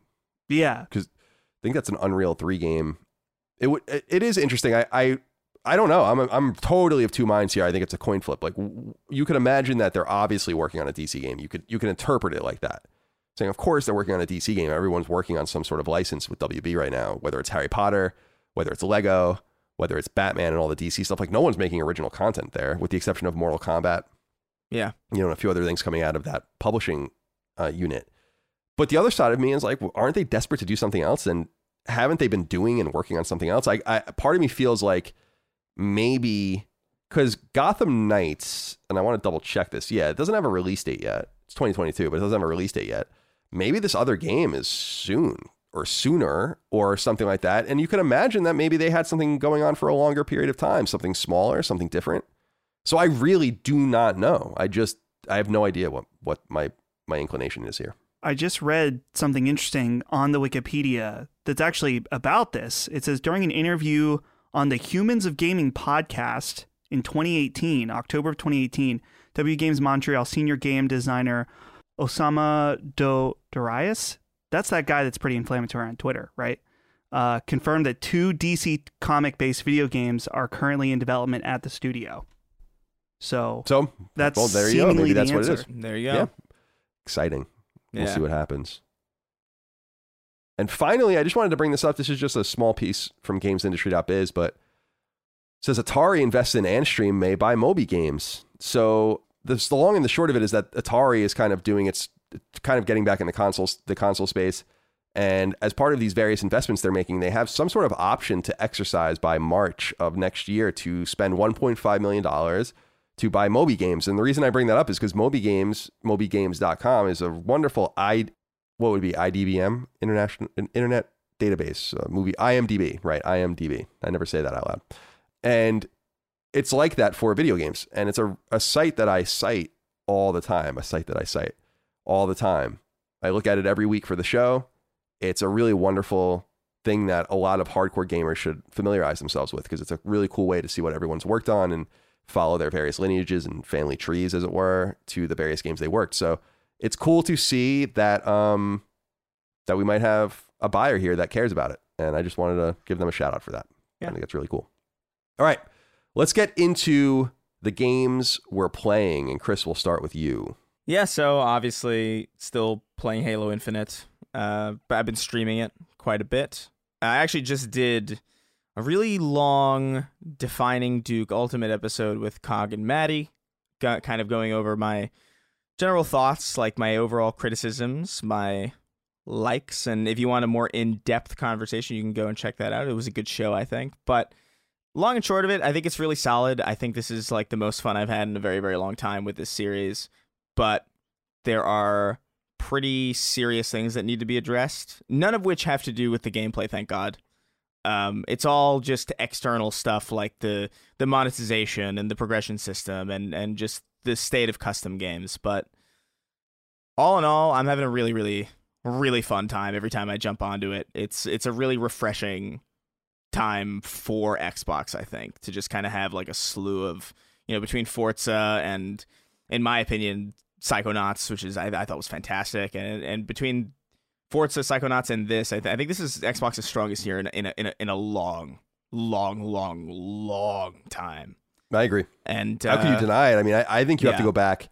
In my opinion, you have to go back to 2007 or 2008 to have a year where you have because it was 2007 was like BioShock, Mass Effect, Gears. Was Gears was 2006. Halo 3 was Halo 2007. 3, right. But, so yeah, that's an amazing year when you think about it. Yeah, Orange Box as well that year. Yeah, Portal. Oh my God. Mm-hmm. The original Assassin's Creed, which fair enough, that wasn't like an exclusive, but that was like an impressive year to be on that platform. And I feel like this is one of those years where I feel like this is going to be one of those years where people look back, especially on that side of the ecosystem, on that platform. We'll probably look back at 2021 as like a really, really, really solid year. But I have a lot of criticisms. I don't want to get too deep into it here, but I would recommend you guys watch the Defining Duke Ultimate episode I did with Cog and Maddie, because we get really into the weeds on that stuff and get really hyper specific. But it's really good. I would recommend trying it if you can, because it's really solid, like really good arena shooter shit. Dustin, we'll move over to you now. I know you're also playing Halo Infinite, so you can talk about that first, and then there's others as well. So take it how you will. Yeah, Halo Infinite's doing their first event this week, which is cool.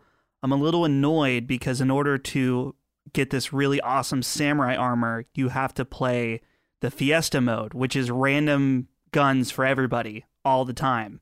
Yeah. And it's fun at first, but I'm trying to do all these challenges, and I'm just sick of playing Fiesta mode because it's usually just ends up people picking up power weapons off the ground and getting hit with a gravity hammer over and over.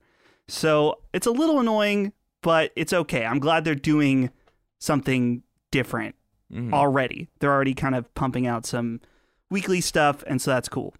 Other than that, though, I checked out the Kid Amnesia, the Radiohead experience I don't really know what it is, honestly. This is actually probably the definition of a walking simulator, because that's all you can do is walk around in it.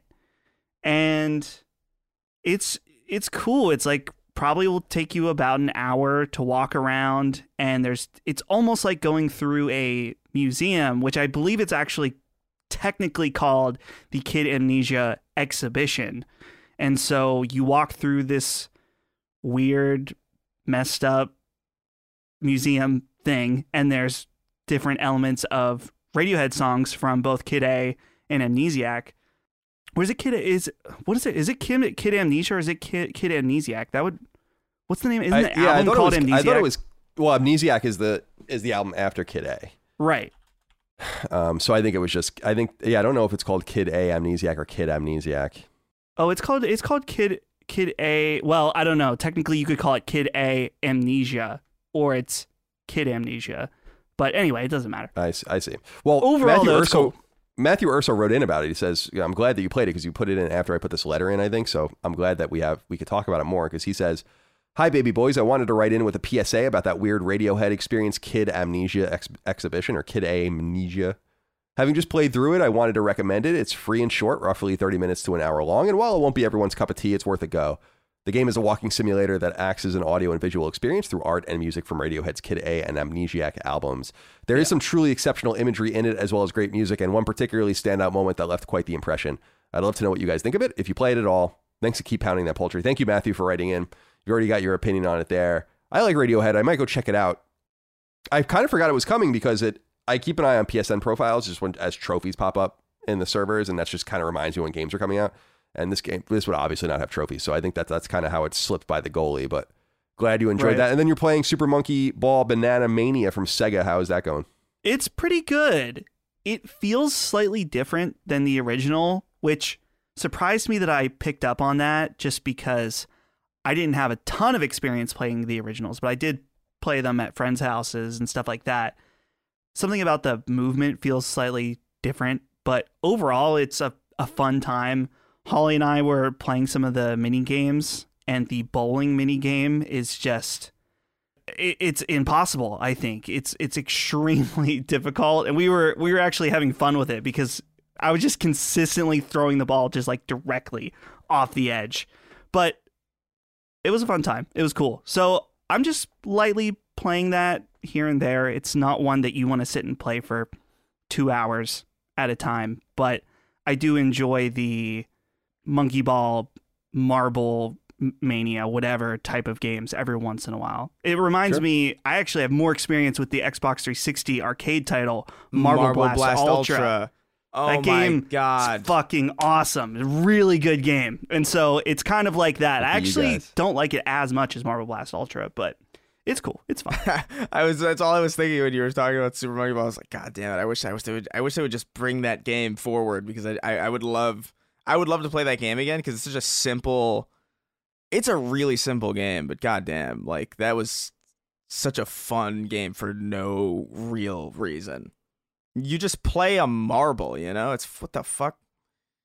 The developers made a spiritual successor that I believe is on PlayStation called Marble It Up. At least Google was telling me it's on PlayStation 4. I played it on Switch when it initially released. But yeah, Chris, you should check out Marble It Up, because it's basically Marble Blast Ultra. I will definitely buy that right now. I'll send it. Oh yeah, Marble It Up. Marble It Up. As for me, I've been playing a lot of Far Cry 6, and I feel emboldened after my conversation on Sacred Symbols Plus with Tom from Moore's Law is Dead. We had a conversation after we stopped recording about the game. And he's of the same mind I am. This game is great. I really, really, really like this game. And continually perplexed by what people are saying about it in a negative way. The more I play it, the more I'm like, this is awesome.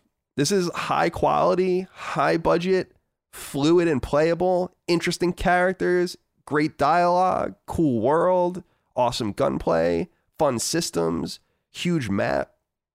What's there not to like about this if you're a Far Cry fan? The big thing about it is that in some ways it's very Far Cry, and in some ways it's not Far Cry at all. And that's where I think it differentiates the people who really understand Far Cry and really don't. Like people who think on the periphery that this is a true Far Cry game or an old school Far Cry game. I played the original Far Cry and Far Cry 2. I didn't beat either of them. I beat and platinumed Far Cry 3, played Far Cry 4, beat and platinumed Far Cry 5, beat and platinumed Far Cry Primal. So I think I have some knowledge of working knowledge of the series. This game is different. It's just different in a lot of different ways. It's different because it makes you, as I think I noted last week, kind of earn the map a little more. You have to kind of work your way into enemy territory without unlocking places that make it easier for you and then get out of there. The entire idea in the game is that you're a guerrilla fighter, a gaia, as they say in the game. Mm-hmm. And as such, you're doing guerrilla option. You're going into a base, for instance, and instead of taking it over and you have the little twirling camera as it joins your map and it unlocks parts of the map or whatever.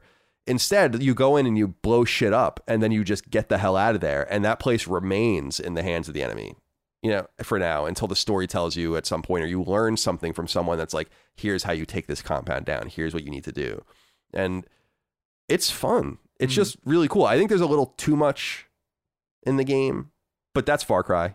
Yeah. I'm really perplexed by what I feel like is a pretty unfair view of this game based on the certain lenses that I've seen, making it seem like this game was more of the same. And you know what? They frankly did. A lot of people did the same thing for Far Cry 5, and I thought Far Cry 5 was awesome. So I guess you know where I stand on these games, but I highly recommend Far Cry 6. If you are into shooters and open world shooters, FPS, it's people are going to be so mad, man. It's, yeah, I saw some people who are already like, I can't believe you like that game. I was like, first of all, whatever. But well, I mean, in the game of the year conversation, it's right now between Far Cry 6 and Outriders for me. Like, no doubt. Not even close. Yeah. So deal with it, haters.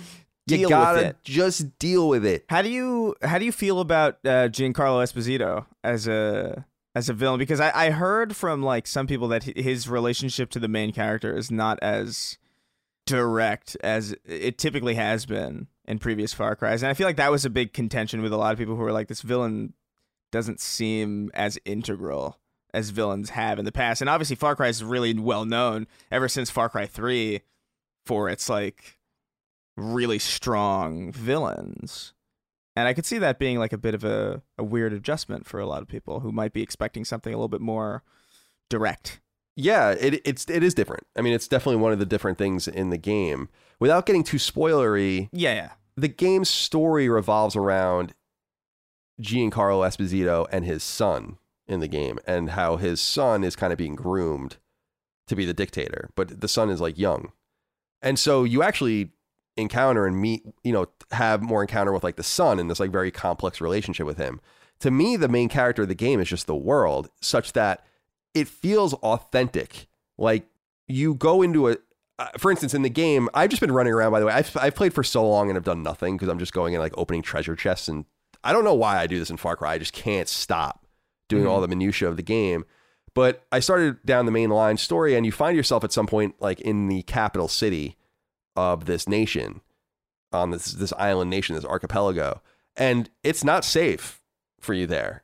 And nothing you can do makes it safe. You have to just go, kind of holster your gun, hope no one really identifies you, go do what you have to do, and then get out of there. And that's not Far Cry. That's not Far Cry. And so the whole story is pitched different based on, I think, different gameplay. So he's not going to be in your face as much as Joseph Seed or whatever, because he's so far away. He's like the leader of a nation. He's not some cult figure, Yeah. or some tyrant or whatever. It's different. I think Far Cry 6 is filmic, almost cinematic in quality in terms of its storytelling, in my opinion. Like, I'm really riveted and interested by it. Mm-hmm. Yeah, I think a large part of that, like, I don't mean to spend too much time on this, but I've seen some of the cutscenes, not like spoilery ones, but like just like some of the way that they deliver the cutscenes, and I noticed immediately, like, I'm really happy that they have third-person cutscenes in Far Cry 6 as opposed to like previous games that are like they're kind of always in first person, and I like always first person in like things like BioShock, because I think it like serves it a little better. But like I always hated, I don't know, these like villains monologuing at you, and it's just like it feels like really awkward because nobody makes that much direct eye contact ever. It's like it always feels like more awkward than it does cinematic to me, because I'm first of all, like, I can't play, so why are you showing me this happening as if I was playing? I don't know. Like, I always preferred third person cutscenes to first person. So that was one thing. Like, I'm probably not going to play Far Cry 6, not for a long time, until it's like super cheap. But I think I appreciate that change, because just because I really hate first person cutscenes. Like, just stop it already. There's something melancholic about this game to me too, I must say, in that I feel like this is going to be the last Far Cry game we get that will be recognizable as a Far Cry game. It's clear Ubisoft is changing, right? Yeah. I feel like this game might be the very last game, period, that feels and looks and acts like something we recognize before Ubisoft has decided clearly to go in as games as a service. The rumor about Far Cry is it's going to be a game as a service moving forward. We know The Division is going to be a game as a service, not a game you go buy and then support with DLC. We know that they're making games like Quarantine, or whatever the hell it's called now, cheaper and more accessible because they're trying to broaden the microtransaction and retention base.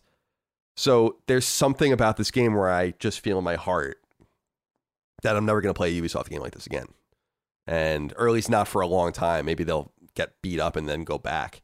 But even what they're doing with Assassin's Creed, it's clear that they're not going to treat these series the same. And that's a real shame, because I feel like pound for pound, Far Cry is probably the best thing Ubisoft has ever done, in my opinion, for me. So I hope I'm wrong, but we'll find out. In the meantime, I'm really enjoying it. I got to just focus. I'm literally just sitting there with my ear pods in, listening to podcasts and just killing shit and not even paying attention, because I'm paying attention when the story happens. I take my buds out, but there's just no story progression because I'm not even focused on that right now. I got to tell you guys, this world is huge. I can't believe how big it is. That's what she said. All right, let's get into the news. Yeah. Before we begin, Rarity got a letter here. Benjamin Schultz wrote in and said, "Hello, gents. I love the content, and LSM is the main video game content I consume, and couldn't be happier. My question is, how do you prepare for the show rundown? Your news doesn't reference the sources, and you don't quote a lot of people. Is that because you research and write your own synopsis? How do you decide what you report on the show? What steps do you take to make sure you don't miss news? Again, love the show. Just looking for an inside baseball summary for my own curiosity." We've gone over this in the past. In some way, the reason that I wanted to read this is because, Benjamin, listen more carefully. I cite many sources when I talk about the news. Many sources. I quote many people. Quote stories, because I say quote unquote a lot. People make fun of me for doing that. So I'm sad that that's not getting through to everyone. I guess I can't control that, but I prepare very heavily for the show, and we try to be very fair about the sourcing. Sometimes it's original sourcing. Often it's not. Yeah. I'm not going to source like a press release, but if it's coming from a website or something, we always source them. So thank you for writing in, Benjamin. Now let's begin with the news. This just happened. As usual with our show, I have an idea for a top story until something else happens. And I feel like what's happened here is significant. I'm a little surprised people are not paying more attention to this from multiple angles, and maybe it's because we're on the verge of when we're recording this Thanksgiving. But number one, there's something up at BioWare. The most recent evidence of that comes in the form of the exit of Matt Goldman, the Dragon Age franchise's senior creative director. In a rather mysterious email sent to BioWare employees internally, as relayed by website Kotaku, the studio's GM, Gary McKay, noted in part, quote, "I'm writing to inform you all that Matt Goldman is leaving BioWare. We have mutually agreed to part ways, and his last day is today. We understand that Matt's departure has an impact on you as well as the game's development. Rest assured, our commitment to a high-quality Dragon Age game has not wavered, and we will not ship a game that's not up to BioWare's standards. We, including EA's executive team, have absolute confidence in the leadership here at the studio and the people working on this game to carry forward our vision," end quote. And a comment to the website from BioWare's owner, publisher Electronic Arts, they merely said, quote, "Matt Goldman is no longer working at BioWare. He leaves the next Dragon Age game in excellent hands with the team here at the studio who will carry forward our vision for the game," end quote. Now, this is a time of great trepidation in the industry. None of us should make any assumptions on the exact nature of what's going on here. But it's clear based on the verbiage in both the internal email and external communication that Goldman isn't leaving on good terms. And this isn't a huge surprise because, if anything, BioWare is hanging on by an absolute thread at this point and has virtually no goodwill left with the wider player base. Goldman worked at BioWare for nearly 25 years. He was an artist on 2000's MDK2 and rose to art director on BioWare hits, including 2005's Xbox game Jade Empire, 2011's Dragon Age 2, and 2014's Dragon Age Inquisition. Interestingly, Goldman left BioWare after Inquisition to work at Sega-owned studio Creative Assembly before coming back to lead the Dragon Age team in 2017. BioWare is likewise obviously a mess and has been for some years now. Founded in 1995 and purchased outright by EA in 2007 around the time of the original Mass Effect's launch, BioWare hasn't put out a truly well-regarded game in a decade. 2017's Mass Effect Andromeda effectively obliterated that series' good name, though the Legendary Edition this year seems to have helped repair it. And a new Mass Effect is in development at the team. Meanwhile, 2019's MMO shooter Anthem was an ill-conceived and poorly executed product that could have destroyed the entire BioWare brand. You'll recall that BioWare was working on an action RPG as well called Shadow Realms during and after Inquisition's release, which was likewise canceled. Dragon Age 4 has been in development since 2015. I don't even know how anyone can read what the internal email and EA's release said and think that there's nothing here. I am loath to talk about it in broader terms, Dustin, because I don't want to accuse him of doing something bad. That's not what I'm doing. But I think you can read into this. They don't say thank you. The man worked there for 25 years. Yeah. He was their art director and then their creative director on one of their biggest franchises. And the email says, Matt Goldman, no longer works here.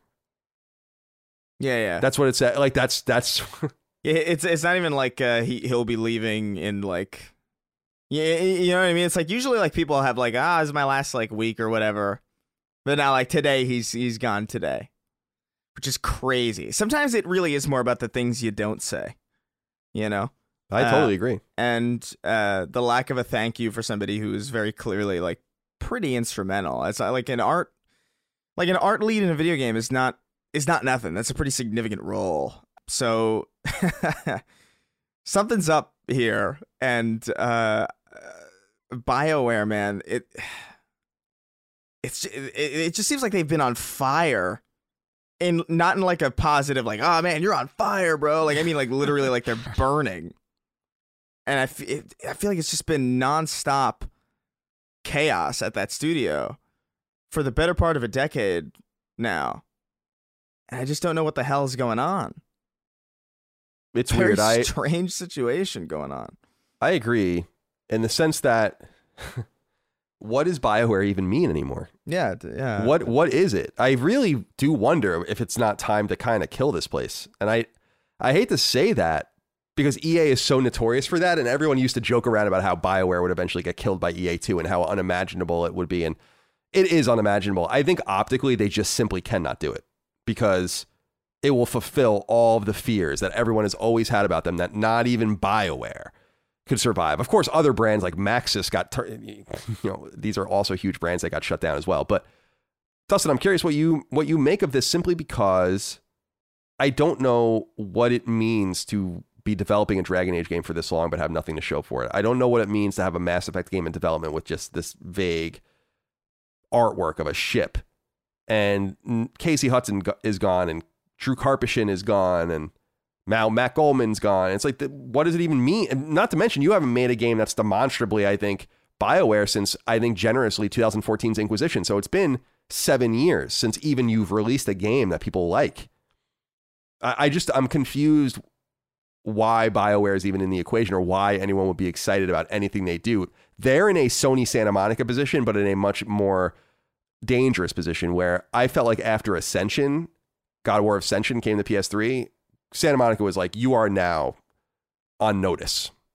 That the next game that comes out of the studio better be fucking good. And it was. 2018's God of War saved the studio and made it one of the greatest PS4 hits. Yeah. BioWare needs that, but it seems like nothing is near release, and that everyone that made BioWare is gone. So what is the point of keeping it together? It's the Ship of Theseus situation, right? And we've seen this happen with other studios as well, where you change out so many of the key components. Is it really BioWare anymore? And that seems to be clearly the case here. It's funny, too, because I know that Dragon Age Inquisition has a lot of fans, but at the same time, there are many people that I think look back on that game not as fondly as when it came out. Even I find it hilarious that game won Game of the Year, being that it is an extremely divisive title as well. 2014 was just not good. Right. Yeah, that was a really rough. That was a I really couldn't believe rough it year. when it won. I agree with you. I couldn't believe it either. But the question is, what do you do, Colin? You mentioned the optics about EA, and it's just sad because it goes to show that when these obvious things happen and people spell out doom and gloom, usually they're right. It seems like more and more often. We were worried that this would happen, and it took 10 years, but it is happening, it seems, which it's not to say that necessarily EA is the only reason that BioWare went down, but surely they were a major factor. They're a huge factor in it, yeah, though. a huge factor for sure. They're the Stuff like parent. this. You know? Yeah. People were worried when Blizzard combined with Activision. And guess what? It came true. It's like when these obvious bad things happen, it may take a while for the fruit to bear. I don't know if that's poison fruit or something. Not good, but it's sad because it just seems to eventually come true. It sucks, but well, it's like when you think about it, they were purchased around the time Mass Effect came out. And you imagine if you're at the studio, you're riding high, and it's clear Mass Effect's going to be a trilogy from the very beginning. That was the design, so that nothing changes for you, right? It's like, okay, this is what we're doing. EA owns us. Who cares? We're making this trilogy. But ever since then, the second that trilogy left the door in 2012, they've been totally lost. And that is EA's fault because they don't know what to do with the talent. They should have kept making Mass Effect games. They shouldn't have tied up Mass Effect the way they did in such a way to make it so difficult to go back to it. Now no one even has any idea how they're going to fix this problem because Mass Effect 3 is so final. And meanwhile, you have Dragon Age, and I'm glad you brought up Dragon Age Inquisition, which is the third game. I played Dragon Age Origins. I wrote the strategy guide for it at IGN. That game sucks. And I thought it sucked then. I'm glad you and said I know it sucked, and I know it sucks now. You know, and I was always of the mind that this was a B tier effort from a studio whose best wasn't working on it. And Dragon Age 2 looked so bad when it came out to me. I was like, I'm not playing this trash. And then Dragon Age Inquisition was a non-starter for me. So I also have to say that BioWare is overrated. And even under those, I think, extensive parameters of having something really good and a lot of good games. They made KOTOR, they made Jade Empire, they made a lot of great stuff back in the day. But note that those were KOTOR and Jade Empire had nothing to do with EA. And there has been no replicant of an original IP like Jade Empire, for instance, since then. They tried, they canceled a game, and then Anthem was just ill-conceived. Anthem is when you look at a board, or you're playing a board game, and you look at all the pieces, and you're like, well, I have some end that I want, which is Anthem. And so I'm going to take all of the pieces on the board, no matter what they can do and what their power are, like playing chess, and they're all going to go into this one thing that doesn't make sense to them. None of them we're not designed to make Anthem. No one here is here to make Anthem. We don't make multiplayer games. We make role-playing games. But now you're going to make Anthem. Yeah. That's EA's fault. Yeah, and sure. I feel like they know it's urgent that they have to save BioWare.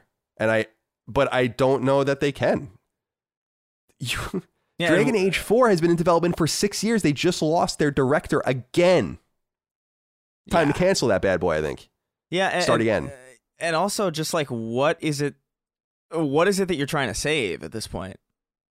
You know, like everybody's gone. It just seems like they're in a really rough situation because their golden child IPs are not in good spots. When they try to do a new IP, doesn't shake up too well. So like they're just in this situation. It's like, what do we do? Everything we do is terrible. And I don't know how I would handle that, really. Like, I'd be like, I'm fucking leaving, bro. I'm out of here. That's what I think is an interesting point, is that a lot of people have left. And it kind of begs the question, why do you even... See, BioWare is in Edmonton. It's a weird place to be. Yeah. And Edmonton's Alberta's a wonderful place, but Edmonton's a weird place to be. If you're not the BioWare you used to be, where people would go, I knew people that moved to Edmonton to work there from California. It's a weird move, but you wanted it so bad. And I feel like, are they really attracting that kind of talent there now? If so, why would you even stay there? That's a dead zone. If anything, maybe offer everyone to move and bring them to, because they have a place in Texas. I think it's a much better place for them to focus now. Or go somewhere else to attract different talent. Maybe revive BioWare by really spreading your tentacles, as it were, to try to grab as many different people that might have been inspired by you. Mm-hmm. And maybe it's time for you to go to them because they're not going to go to you anymore. I feel like this is a self-fulfilling prophecy of failure. I'll be really pleased if the new Mass Effect game is great. I'll be really shocked if the new Dragon Age is great, because I don't even know if they know what that Dragon Age game is now. And we've already lost sight in some way. This is why it's so complicated. What did this guy do? Yeah. That's the other question is, and I'm not saying it's like, I don't mean what did you do to this person? What did you do? I don't mean that. You were removed. They don't like you, obviously. They had not one word to say about you on the way out, both internally and externally. They didn't say, for 25 years, Matt Goldman was a key part of BioWare. He began as an artist on our series MDK before moving on to some of our most wonderful releases. We wish him the very best. Yeah. Matt Goldman is no longer with the company. Yeah. It's a particularly you can like feel the venom coming off of it, you know, like it's not like, because I've seen people leave studios before, like obviously like famously, like I think Marty O'Donnell and Bungie parted ways in a way that was like not even remotely amicable, but even their separation was like far less venomous than this. So like it was like, this makes me really, really curious as to like what the hell went down. I wonder. By the way, I saw Marty O'Donnell's weird hostage video the other day where he had to like tell people to delete their copies of his music or whatever. Yeah, it's very weird. That was a funny one. Dustin, let's wrap this up by kind of probing what you think happened. And I'm not saying that we should go into the nitty gritty. What I'm saying is, doesn't it seem to be most likely that Dragon Age sucks, and that it still sucks, and that thus you have a man who was not able to save it, and who was actually the art director on some of the games that sucked. So while important at the studio, I feel like it might be as simple as them, because it says mutually, right? You could read that and say like, we're going to throw you out because you did something bad. Or you could read that as saying like, this isn't working and you got to go, and we're not going to embarrass you by firing you. Right. And so I kind of feel like, although it's interesting to think about how heinous what might have happened, I don't think it is that. I think, and I don't want to accuse anyone of that. I think rather it's simply a lack of results. But I would just argue that there have never been results with Dragon Age. Well, one thing I don't think that we've brought up at all that is very important to the development story of Dragon Age 4 is that initially it was being reported that Dragon Age 4 was going to have live service elements. And it wasn't until I think we got news reports in February this year that they were ditching the live service elements after Anthem did so horribly. So after being in development for so many years and then having a major change in the stylistic approach of how you deliver content in the game, it's clear this game was having an identity crisis of some kind. So maybe it is a situation where he wasn't able to turn it around, which sucks because I'm guessing that the choice to have Dragon Age be a live service game did not come from BioWare. It probably came from EA. Not necessarily, but I'd have to assume, because the money chasing of the live service is huge for these big publishers. So what the hell? How did live service elements even get into the pitch for a Dragon Age game? Money. Yeah. God Christ Almighty! I know it is real. I don't like to be that dismissive where it's like it's EA, because that's such a fanboy, stupid YouTube argument thing to say. But at some point we have to just shrug our shoulders and say this is the way it defaults.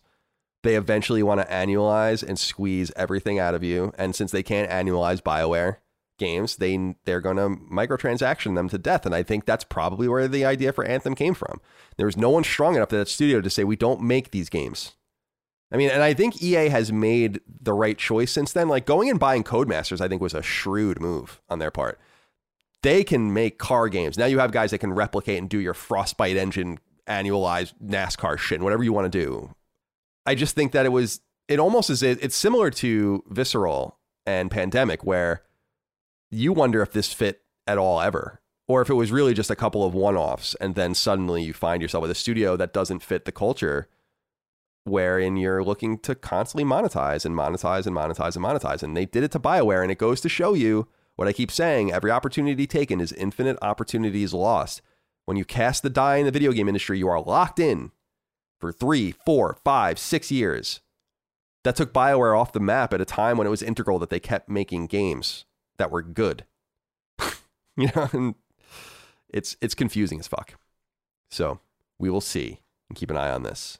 But assuming Matt Goldman didn't do anything horrifying, we wish him the very best. He just maybe failed.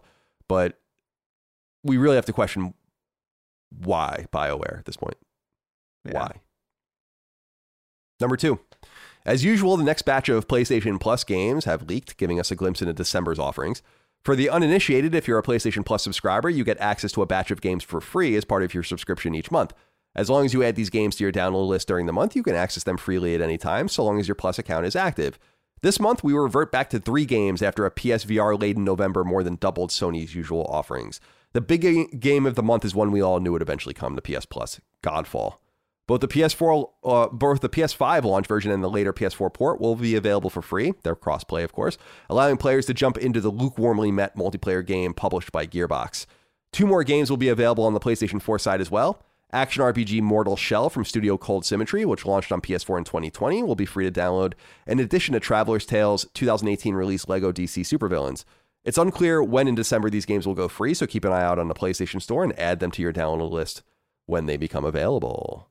Dustin, let's go to you first. What do you make of this list? I actually think this is a pretty good month. I don't think it's the strongest month, but you get ostensibly a AAA multiplayer shooter, and then you get a Lego game, which is always AAA, and this game Mortal Shell is pretty well regarded as well. So what do you make of this?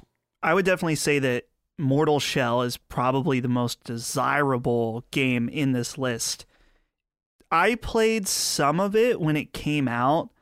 It's definitely a Souls-like game. I personally can't get into... It sounds funny, but maybe I'm too much of a purist. I've never found a Dark Souls-like game that I've enjoyed anywhere near to the extent of the actual Dark Souls game.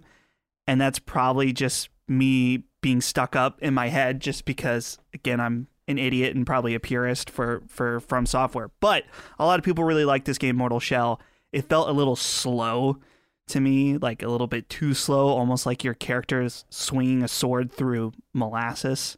So just be aware of that. But overall, decent month. I don't know who is really wanting to jump into Godfall at this point, but yeah, maybe there's still a dedicated fan base for that. I mean, a bunch of games have their own little community. I don't say this lightly. Godfall is free. Don't bother with it. Have you played it? Yes. I didn't beat it because no way was I subjecting myself to that. But I actually think you benefit more. I know we usually have the kind of recommendation here where it's like, get these games in your library so that way you have them for the future. With this one, it actually harms you if you get it, I think. Oh. Actually, your library it's taking up a place in your library. Yeah, because all it's doing is it's taking up a space. You're going to look at it and you're going to be like, oh, that's in my library now.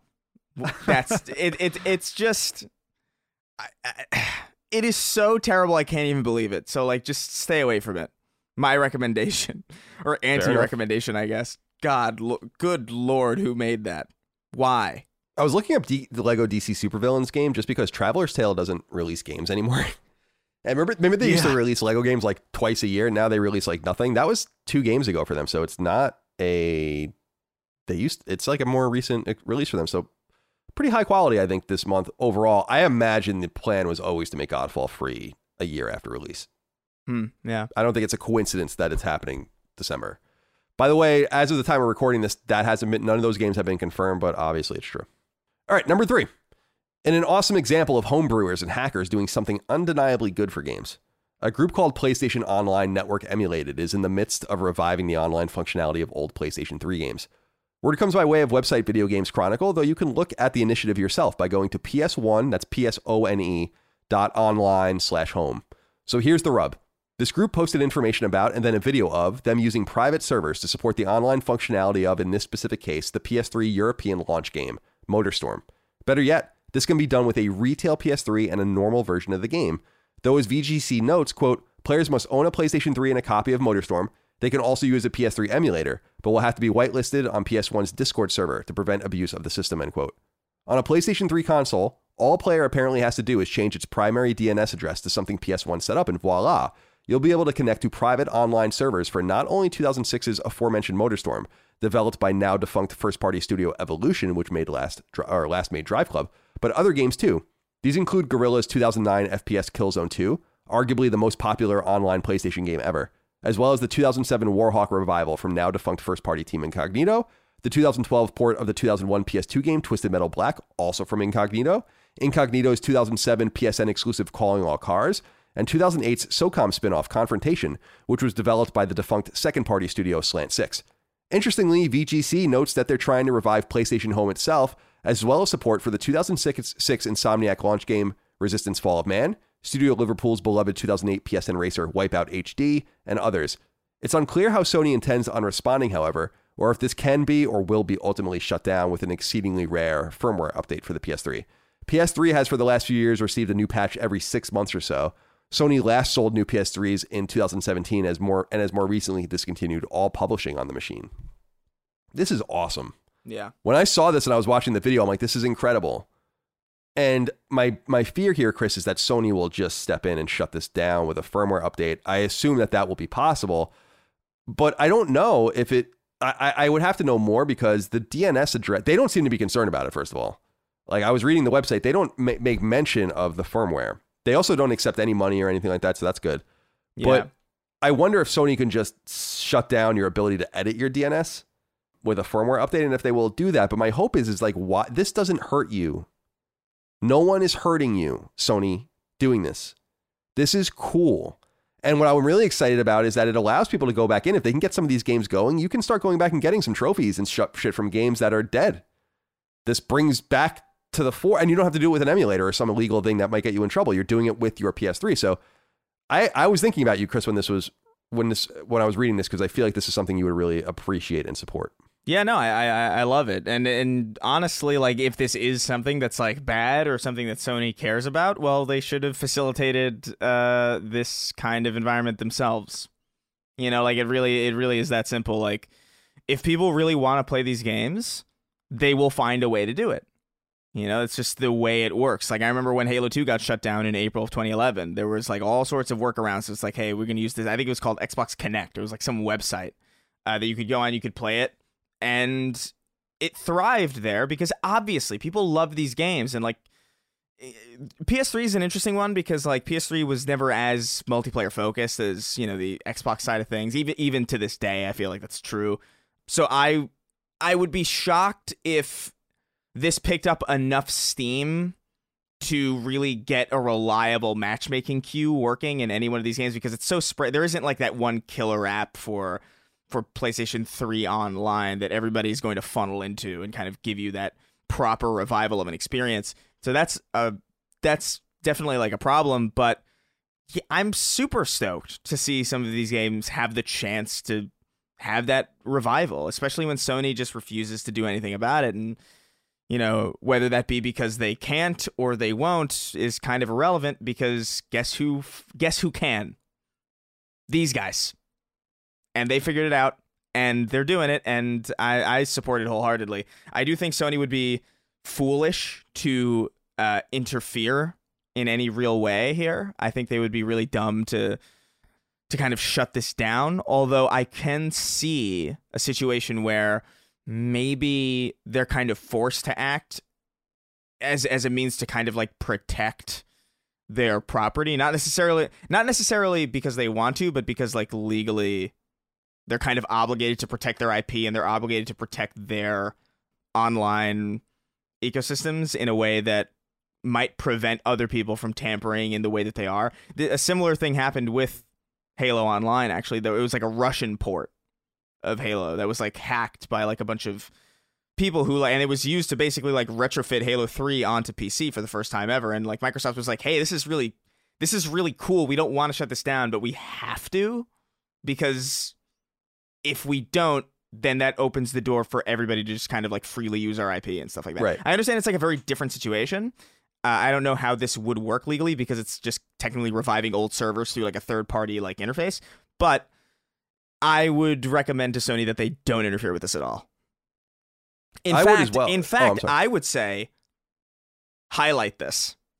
I would even go so far as to shout this out, so that way even more people might know about it, and more people might funnel into these old games that are dead in the water. But at the same time, we've had conversations about Sony's treatment of the PS3 and the PS3 store, and like how like a lot of their motivations for shutting down these stores in the first place was maybe to minimize the amount of purchases that were made on that platform. And maybe they don't want to draw attention to this thing because maybe that was like, oh my God, we gotta file like tickets for PlayStation 3 purchases now.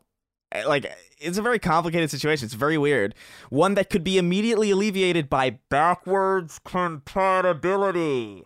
Yeah, that was that's the big thing I was thinking. If they have any sort of backwards compatibility in motion, that would be an excuse for them to shut this down. A cool company, a cool conglomerate would realize that this doesn't hurt you. I agree, and draw attention to it. I'm sure that their lawyers would probably have 8 million reasons why they shouldn't, but it's the Nintendo argument you made, which is that Nintendo sues everyone because they don't want anyone to think they can get away with anything. And the second that they don't sue someone, it's the second that someone thinks they got away with something, and that's bad for them. And I totally get that logic. But Dustin, I'm excited about this because of the revival. See, these guys know PlayStation. It's clear because 2 of the games they focused on are massive games on early in PS3's life. Warhawk was huge. If people were around when PlayStation 3 had first come out, 2006, 2007, 2008. Now, Warhawk was first on PS1, but this was a Warhawk revival, and it was a big multiplayer game. And so I remember it was hysterical. I remember being at Ryan Clemence's and Greg's old place and others playing it, and it's a totally silly game. And then Killzone 2, as I noted in our news write-up, is maybe the most famous, popular online game that they've ever made, Sony. Now, they don't have very many. You can look at the SOCOM games and others, but people love Killzone 2. So they're identifying these games that I think people would want to come back. But it does beg the question as to, will Sony shut this down, and to what end? I mean, what do you think will happen? I think the most risky thing that they're touching is PlayStation Home, because I predicted on this show, which I'm standing by, that I think Sony's going to bring back PlayStation Home for the next PlayStation VR. I think that especially now with Facebook trying to dominate this idea of the metaverse, that Sony is thinking like, we have this platform that we made and this is the perfect opportunity to give PlayStation its own metaverse or whatever. And so that would be the riskiest aspect to me, kind of like what Chris was saying about how if Sony was interested in working on some of these properties again, to have these somewhat bootleg versions of the online floating around might not be desirable. I think it's awesome, but dude, also with Sony being so scared of anyone fucking around with their network, rightfully so after what happened, I'm expecting for them to try to interfere in some way to try to get this shut down, unfortunately. But Chris, you mentioned Xbox Connect, and that I remember using Xbox Connect to play Halo 1. It sounds like a very similar type of thing, though I think Xbox Connect worked off of it like tricked your Xbox into thinking it was in a LAN connection when it was online. I'm curious how this works with the DNS, though. That's unlike anything I've seen as far as some of these weird trickery things to get online working, but it's very interesting. Totally. Yeah, I'm excited to see if this lasts. I'm very, very excited. By the way, if any of you guys at PS1 listen to this, show, maybe you do, reach out to me. We'll have you on. Reach out. Number 4, the incredibly controversial game 12 Minutes. Once available only on PC and Xbox, is officially PlayStation 4 and PlayStation 5 bound. It will launch on both consoles on December 7th in just a couple of weeks. Developed by Luis Antonio, a solo developer with credits as an artist on Rockstar Games' Manhunt 2 and Midnight Club, as well as work on the PS4 console-exclusive adventure game The Witness. In the game, which is played from a single top-down view, players are required to work through similar situations repeatedly. In addition to the notable adventure-centric time loop gameplay, 3 major actors lend their voices to the game: James McAvoy, Daisy Ridley, and Willem Dafoe. Launched on Xbox Series X and S, Xbox One, and PC back in August, the game enjoys a mid-70s Metacritic score, though it seems much more divisive than the average score represents. Now, I don't know anything about this game, like what it's about. I know that a lot of people hate it. I'm definitely going to play it. I really, really like it. Remind me, Chris, did you play this game? I did. I played it. What did you think of it? I played it for approximately 12 minutes. Yeah, and that's right. You didn't like it. No, I couldn't stand it. I think not because I didn't think it was like a good idea. Like I think I'm happy this game exists because I acknowledge that people are finding things to like about it. I appreciate the uniqueness of it. I think it's really interesting conceptually, and I think it's cool to have, you know, this kind of talent associated with video games. Like I love Willem Dafoe. Like, you know, like I think it's like super interesting to have him in the fray in this way. And Willem Dafoe is no stranger to video games. Obviously, he did Beyond Two Souls, and you know, and he lent his voice to the Spider-Man games and all that. But I just felt like this game was going for something that could have been interesting in concept, but I felt like it was just like executed very sloppily. There are lines of dialogue that feel like they weren't recorded with the understanding that they could potentially be played out of order. Certain revelations occur out of order in the same play session, and it just doesn't make sense. Like, the wife will be angry at you and then like immediately okay, and then she'll after that immediately like act like she's learning the thing that she's mad about after she's already mad about it. It's like very strange. It's like very inconsistent. And I just found it to be very sloppy in my experience. Other people were more fortunate than me, and maybe the RNG of that type of, you know, the quality dialogue and like the sequencing of events like happened to line up and gave them a really compelling story. I would recommend checking it out. I think it's interesting. I think maybe you'll like it, maybe you won't. But it is one of those games that I think is interesting enough to check out. It's, you know, it's definitely something.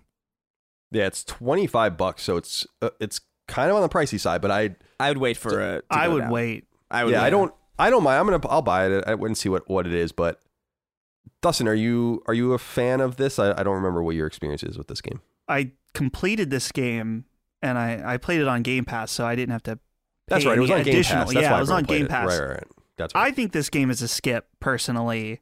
It is so incredibly frustrating at certain points, which, again, this was mixed. Not everyone found it super frustrating, but with it being a time loop game, I don't feel like this is a spoiler. You'll be playing the beginning part of this over and over, trying to figure out what you need to do in order to break this time loop, whatever. Almost like Deathloop in a way. Not quite, though. I don't know. Anyway, everything Chris said was totally spot on. There's parts that tonally don't make any sense because of the way they do the time loop mechanic. There's parts that are just frustrating because if you have an idea on how to do something and it doesn't work, then you just have to restart and do everything you just did again, and then maybe change one little element in hopes that it works. And maybe it doesn't work again, so you do it a third time, and then maybe you fuck up and press the wrong button or grab the wrong thing or don't do something quick enough. So guess what? You're going to do it again. Yeah. So I would only recommend this to people who are specifically interested. Maybe you saw a trailer and you want to check it out. I would say wait for a sale for sure. Overall, though, it's not the worst game I've ever played. I don't want to hit it too hard, but I was really very much done with it by the time I got to the end. Yeah, it's a very incongruous game. Yeah, is the best way that I could kind of summarize it. You know, it feels very much not in sync with itself. Yeah, and it was just very distracting for me. It seems very Quantic Dream-like almost in the in the butterfly effect, especially with Detroit tried to do that. And obviously Supermassive did that in Until Dawn as well, but that this just isn't elegant, rather, I should say, enough for it to have executed the similar thing. Interesting that Willem Dafoe, who is clearly interested in narrative games because he did voice in Beyond Two Souls as well. Interesting that he's attracted to these kinds of games. I would love to know more about he's clearly a fan of games. Maybe he's not a player of them, but maybe he is. Let's get him on Sacred Symbols Plus. That'd be cool. That'd be amazing. That'd be cool. And then I'd ask him I'm a bit of a fucking idiot myself. All right. Number 6, as long predicted. I'm sorry. Number 5. We've skipped number 5. I'm sorry. Number 5, according to a study shared by website GamesIndustry.biz, PlayStation 5 players are still stubbornly holding on to physical releases. As noted in the article, GamesIndustry.biz's sources is actually GI Live Summit, in which an organization called Global Sales Data, or GSD, went over numbers ranging from PS5's November 2020 launch to the end of the past summer. The site states in part that, quote, GSD tracks full game box sales from 23 countries and digital sales from 49 and covers all major publishers, end quote. So, the numbers are both thorough and accurate, and they show something interesting. Not only do PS5 gamers have a physical copy preference, but the preference is actually trending upward. In PS5's launch month of November 2020, digital downloads outpaced physical sales, but each month since, the website notes digital sales have outdone physical. Quote, in December 2020, 5 retail games were sold for every 4 downloads. By the end of August, this had increased to 3 box games for every 2 downloads, end quote. This brings total box game sales on PlayStation 5 to just a hair over 10 million, with digital slating somewhere in the 7.5 million range. Why is this? GSD has some ideas, quote, firstly, the high price tag for new PS5 titles, around $70, means consumers prefer to invest in a physical item, end quote. In addition, quote, the ability to sell and lend box games is also a factor. And since the PlayStation 5 is only a year old, there is not an extensive digital catalog of past releases to choose from, end quote. Dustin, I saw you nodding, and I was thinking of you as I wrote this story. Mm-hmm. It seems too good to be true for you, right? I mean, I was reading the story and they kind of blow it up at the end. They're like, because it's a good point. There isn't a digital catalog to buy anything from yet. You know, like there are no digital. I mean, everything is digital, but I understand their argument. There also are no digital games. Right. Once everything starts stacking up and becoming cheaper, there's no way that this is going to persist. But I still think it is a real sign of PlayStation 5 fans' inclination towards physical releases, which I think they share with Switch fans, which I think they don't share with Xbox Series and Xbox One fans, which is why there are very rarely ever special edition releases on those consoles. Right. Yeah, I felt bad. I wasn't here on the episode when you guys were talking about the Metal Gear games getting delisted and there was a discussion about physical. I wasn't there to represent. But I don't want to see a future of just physical or a future of just digital. I want to see them both coexist where you can have either one, which I know that some people feel that, and there may be some truth to it, that as long as physical games exist, we're not going to see the level of sales that you see on PC due to retail or whatever. But there's just too many factors that are going to draw people to digital. And I think you wrote here in the story, or quoted from this story, that the ability to sell and lend box games is absolutely huge. People buy games, play through them, sell them, and then use that money towards their next purchase. Which, in addition to, a lot of times physical games can just be cheaper than digital games on the PlayStation Store. So there's a lot of frugal gamers out there that look at that and say, I want to let my friend borrow this. I can get it cheaper, or I could sell it if I don't like it. And then there's also people like me that just enjoy having the collection of boxes and stuff. Colin, I guess you both have been to my house now, so you've seen my wall. Not everybody would want that, and that's fine. But again, that goes back to what I was saying at the beginning, is that I like the option of having both. I think that that's the happy medium, is that you can choose digital or choose physical. Chris, I'm curious what you make of this, because I think it kind of comports with what we understand about the PlayStation 5 discless version, which is that you can't find one and that not many of them are out there. Yeah. And this doesn't seem to be really affecting anything, because why would it in some sense? You still have the option to download everything. I've never put a disc in my PS5 yet. But this is a little shocking. And I'm glad you brought it up, Dustin, because something in that story that they said that I didn't quote was that people like collecting games. And it's just different that way. Does this surprise you that it seems like PlayStation fans more than others are holding on to the past, as it were? A little bit. Only because I feel like, I don't know, man. Like I'm big on convenience. You know, I grew up in New York. I grew up in a place where you could get all of your errands done in like an hour if you were like super efficient, because everything's super close together. You could just walk across the street to the grocery store, walk across the street to the gym, walk a block to get whatever you needed to get done. So I'm a big fan of anything that makes, especially my leisure activities like playing a game, easier and less irritating. And the very second on Xbox 360 and PS3 that I could download like proper full games and not have to like walk up to my console, open the disc tray, swap out the discs, hope to God that the disc I was putting in wasn't scratched. You know, like I immediately went for it. I've been on the digital train for a very, very long time. I only have a few PS4 games, and I think like the only Xbox One game I have is Metal Gear Solid 5. You know, from 2015. I don't even know why. I just think I was like, I kind of like the way the box looks. And then I was like, I'm fine with just this. But it is a little surprising just because I think it's such a convenient thing that I almost question. I don't want to say I almost question. I think it's just a big part of next gen to me, to just kind of be able to pull whatever game I want out of the ether at any given moment and just sort of play it. I think that's such a fantastic amount of power to have. And to have it locked behind the same kind of methods that we always had, which is open the box, put the disc in. I don't know. It just doesn't feel. It feels so old to me that I don't know if I could ever go back to that. You know, after having made that transition. But I am happy to see, like, I don't know, like I've always liked seeing other people's collections. Like I have my own from like back in the day. I think it's a little bit more interesting when it's like older stuff. You know, personally, like I don't know. There's something about like a bunch of PS5 games. It's like, all right, it just looks like I'm in a Walmart. You know what I mean? But if you see like stuff like Nintendo cartridges and like original Xbox and like PS2 and like the PS1 like CD jewel cases, I think those are like really special because there's something almost ancient about them.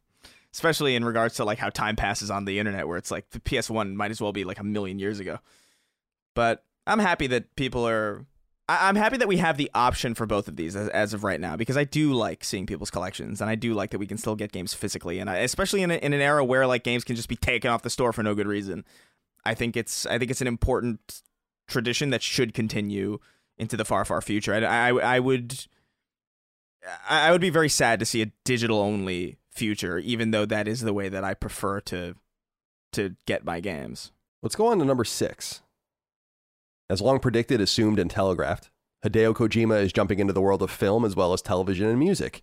Word comes by way of website GamesIndustry.biz, which relayed word that Kojima Productions would now have a Los Angeles-based presence, quote, dedicated to music, TV, and film, end quote. Leading the team is an interesting choice, Riley Russell. Russell has been at PlayStation since near the beginning of the brand and has long been the brand's chief legal officer and general counsel. According to him, this new branch of Koji Pro, quote, will be tasked with working with creative and talented professionals in television, music, and film, as well as the more familiar games industry. The team has its charter goal of expanding the reach and awareness of the properties now under development at Kojima Productions and to make them even more part of our popular culture, end quote. Kojima Productions, which was founded in 2005 and was once under the umbrella of publisher Konami, is best known for its pioneering work on Metal Gear Solid. Headquartered in Tokyo, you'll recall that Koji Pro has also opened a studio in the Netherlands a couple of years ago, widely considered a move to bring them closer in proximity to Sony-owned Guerrilla, the studio which created the Decima engine, which Kojima used for 2019's Death Stranding. Kojima has long been vocal about wanting to create movies, and is an obvious lover of film. And this seems to be a logical next step for his independent brand. Important news in here, Dustin. It confirms, I think, for the first time that they're working on more than one game. And I feel like this is just the natural course that companies are going to find themselves in, independent companies find themselves in. I think they're in a similar situation with Remedy, where Remedy is kind of like maybe playing around with, or CD Projekt, right? With Witcher on TV and the Witcher books and all of this. So this makes a lot of sense to me. I was reading about Riley Russell, and I don't understand where they found this guy. I mean, this guy was just like a lawyer. I mean, not just a lawyer. He's a lawyer at PlayStation for a long time. I don't know why they tapped him. He must have some special connections or whatever for Kojima to want to like let him lead one of the teams.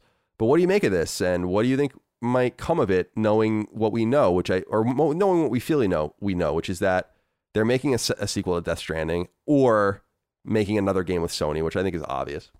Seems obvious they're also making a game with Microsoft.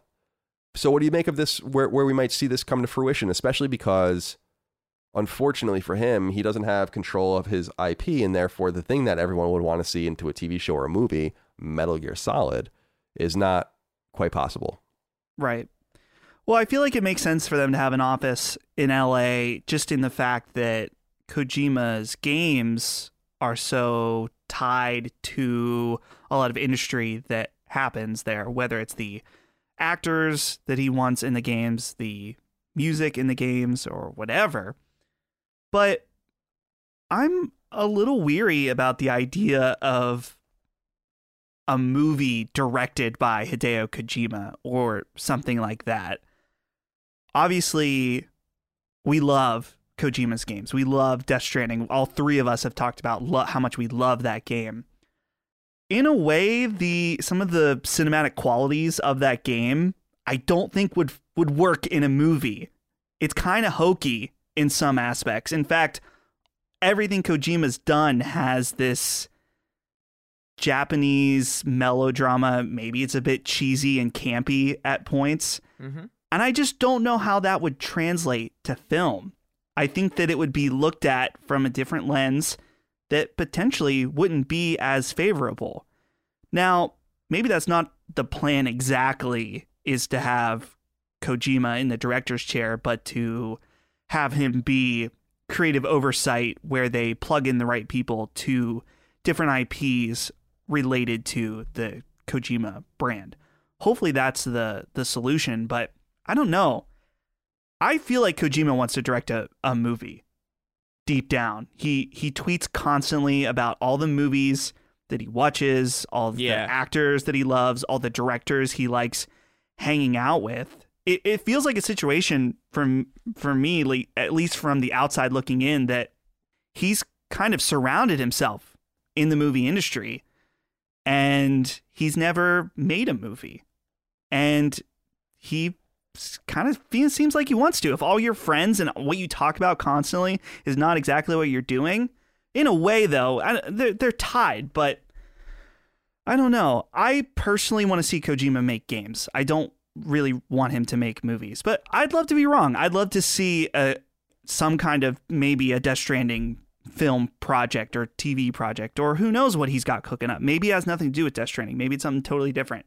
I'd love to be wrong, but I don't know if that's what I'd like to see his focus be. What do you make of this, Chris, as a fellow fan of Kojima? It's worth noting, by the way, that Koji Pro had an LA office for a little while when they were with Konami. So This isn't the first time that they were there, but that was really a support team. This is something totally different. And it kind of brings into an encapsulation for me this notion, like David Cage, but maybe less meanly.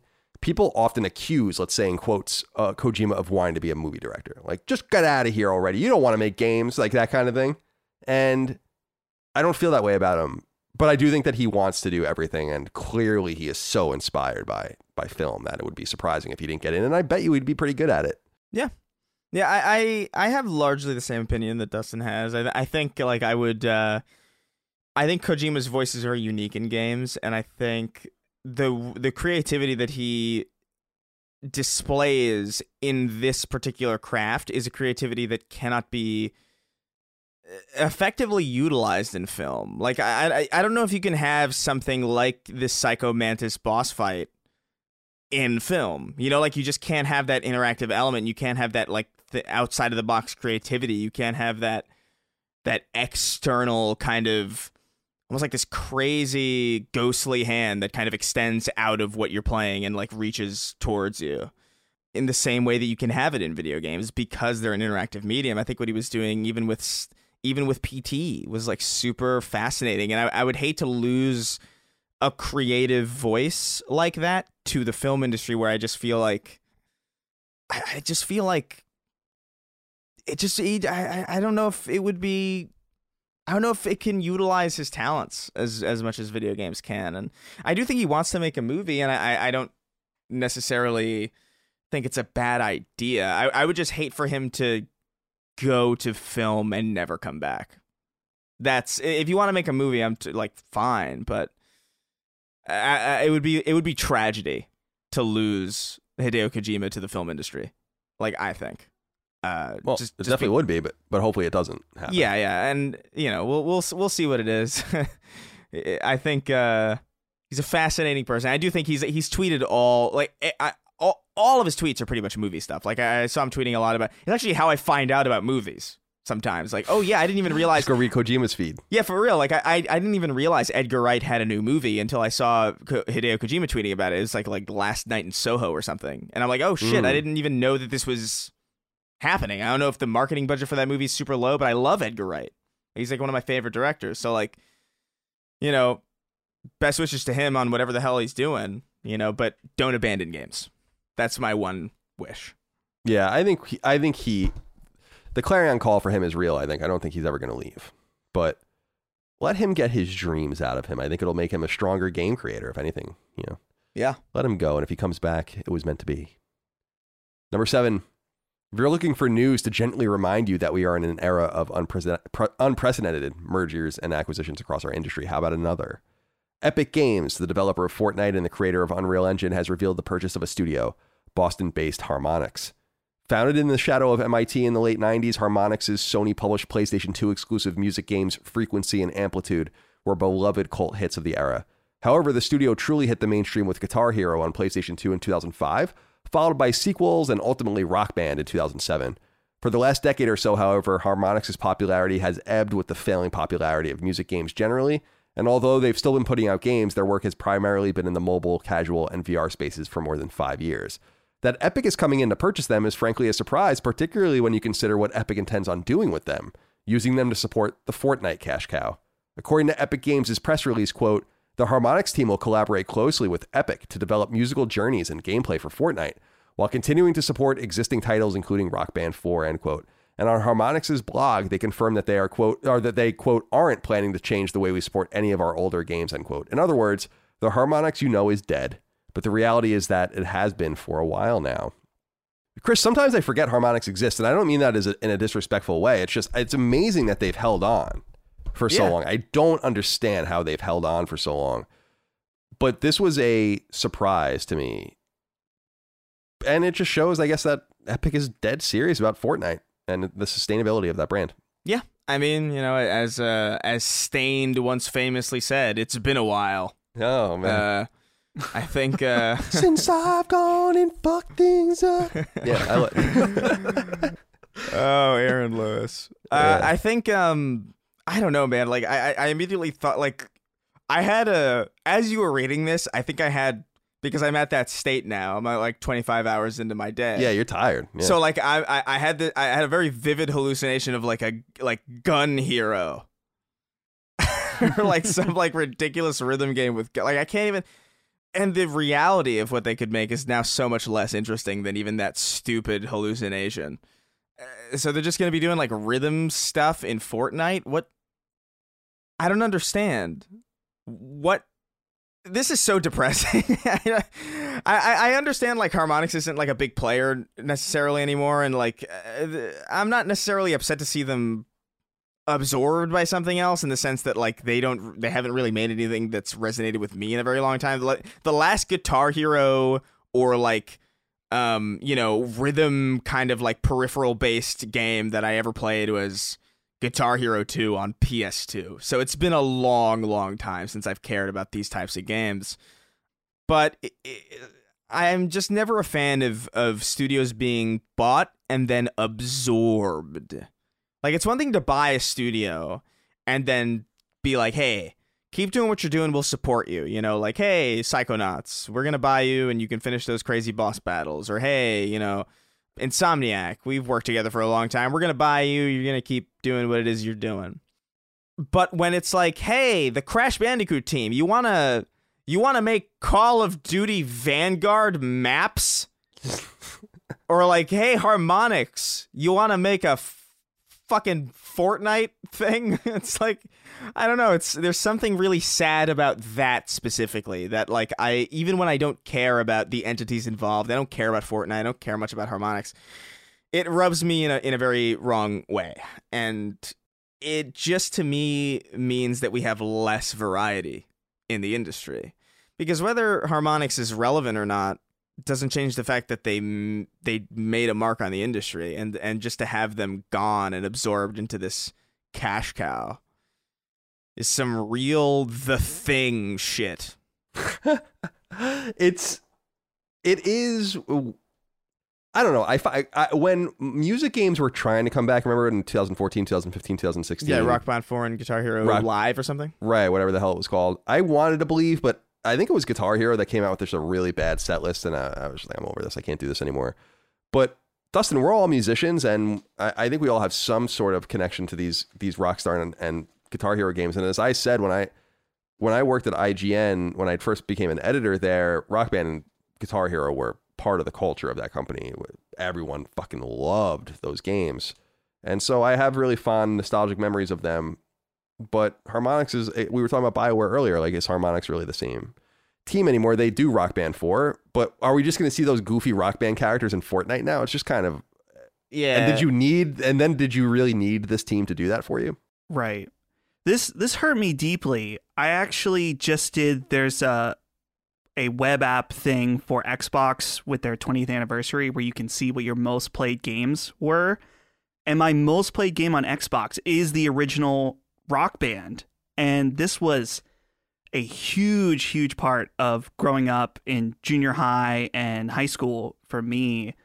All three Rock Band. Well, now there's the fourth one. I never played that one. But this was a huge, huge aspect for me and my friends. We played Rock Band religiously, and we bought the DLC packs, and we had parties and played all the time. Yeah. And it sucks now because I would love to get Rock Band 4 now, specifically for Xbox, just because that's where all my DLC was. And what's really interesting to me is that they said they plan on continuing to support Rock Band 4, and you can't get the instruments for these games anymore. They are totally out of print, and third-party sellers know that they're valuable and that there is a small and apparently very dedicated fan base in the fact that they're still supporting Rock Band 4. So the only glimmer of hope that I have is that with Epic money, they'll issue that for some stupid reason would put out more Rock Band instruments so I could buy them. But I have very little hope in that. The Fortnite aspect to me sounds like they've done some Fortnite concerts. They did one for Travis Scott. I mean, before all the Astro World stuff. And then he made his own battle royale. He did. So they did that. I think they did an Ariana Grande thing. And so they're probably looking at it from that perspective, is that there's some kind of potential for virtual concerts in Fortnite, and Harmonix has experience making music stuff. So it's sad, though. We knew that this probably would happen. Fuser probably cost them a lot of money to license a lot of the songs for that game, and it seemed like it was a colossal flop, and they haven't been doing well for years and years. So they probably had to make this move if they wanted to survive in one form or another. But sadly, what's ultimately just going to happen is that they'll just get slowly integrated into Epic and then forgotten about. But yeah, I'm sad we never got like weird permutations of that series. You know, it was always like Guitar Hero Aerosmith or something. It's like, where's Theremin Hero or like Ska Band? Yeah. You know, like you get like a little trombone or like a trumpet or something. Remember when, I think it was No Doubt that sued them because their likenesses could be used in any song or Yeah, something like yeah. that. I don't know. Maybe it was Nirvana or something with Kurt Cobain or something was like Courtney. his, It was Courtney Love. Courtney Love. right, That's what it was. Yeah. I was thinking a Hole. That's why I thought of No Doubt. Yeah. So another girl band or another girl led band, woman led band. But I agree. This is there's going to be a time again when these games live. I just think there enough time hasn't passed yet, and there's an island in the Pacific Ocean probably made entirely of those drum pads and guitar wires and shit. Yeah. Like, cause I don't know if you guys remember, maybe it wasn't this way for you, maybe it was just this way for me based on living in a city and living around people that played a lot of games. But I remember people couldn't give that shit away. Like they would like stop taking them at the Goodwill. They didn't want them. They would just throw them away. Like, you couldn't get rid of these drum kits and these guitars at some point. You just had to chuck them into the ocean. And then you see it, and then you'd like forget about him for years, and then you see like a nature documentary, and there's a turtle swimming around in the ocean. He's got a Guitar Hero controller lodged in his fucking skull. Right. And then you feel terrible about your side. It's yours. It's got the sticker that you put on it. It's like, oh God. He's got the blue. His body, his shell has went around the blue and red and all the buttons. So he's shaped like a Guitar Hero controller. Yeah, so you could just do you can shred some gnar fucking solos on him if you want. Yeah, it's just thinking back on Harmonix, it's so sad. Like, this is a company that made a licensed Beatles game that was big, and it's sad. I am a little embarrassed to say this, but I had very little exposure to the Beatles growing up. And so the Beatles rock band was really how I discovered them and eventually came to found them as one of my favorite bands ever. And man, Amplitude also was awesome. I remember playing both Amplitude and Frequency. So yeah, Amplitude didn't they re-release Amplitude or something? There was some weird Kickstarter. Yeah. Back in the day for that. That's for a Sony PS4. owned IP, so that was weird. That was weird, yeah. But we'll see. Harmonix is interesting because, like Ghost Story, who used to be Irrational, they're in Boston, and there's just not many studios there. So we wish them well, of course. Number 8, this one's for you, Chris. You may recall that 2021's earliest notable AAA release was Hitman 3, launched only weeks into the year from publisher and developer IO Interactive. Since Hitman's revival in 2016, IO's approach has been sometimes episodic, but always with a long tail in mind, and so it should come as no surprise that Hitman 3 will be no different. The game launched with 6 locations and tons of content within those locations, and according to a post on IO's blog, they're going to continue into year 2. The revived trilogy has surpassed a staggering 50 million players in the last 5 years, and Hitman 3 is the most popular of the bunch. However, details beyond this are scarce. Other than that, the major year 2 updates will begin rolling out in the spring, and you'll recall that Hitman 3 also received substantial year 1 updates in the form of the 7 Deadly Sins DLC. IO Interactive, located in Denmark and founded nearly 25 years ago, was for most of its history a part of Square Enix's family of studios. Indeed, Hitman's revival was both greenlit and funded by Square Enix and published by the label before the two parted ways, with Hitman going in the deal only a year later. IO's first game, Hitman Codename 47, launched only on PC in 2000, and Hitman 2 launched in 2002, and it was his first foray into console, especially the PlayStation 2. Other notable IO games include the EA-published 2003 third-person shooter Freedom Wars on PS2, the 2007 action shooter Kane and Lynch and its 2010 sequel, both on PS3, and 2009's very cute Mini Ninjas, also on PS3. I love that game. Mm-hmm. The team is currently working on an announced but incredibly mysterious 007 game, for which it is acting as both developer and publisher with the blessings of the license holder. Chris, are you pleased? I know that you're really wanting more stealth gameplay. We don't have much to show for that in terms of Splinter Cell and others. Yeah. IO seems to be carrying the mantle here, and I'm curious if you're pleased that they will continue to support Hitman 3, and also that Hitman 3 is the most popular Hitman game, which is awesome to hear. Yeah, absolutely. No, I love Hitman 3. I think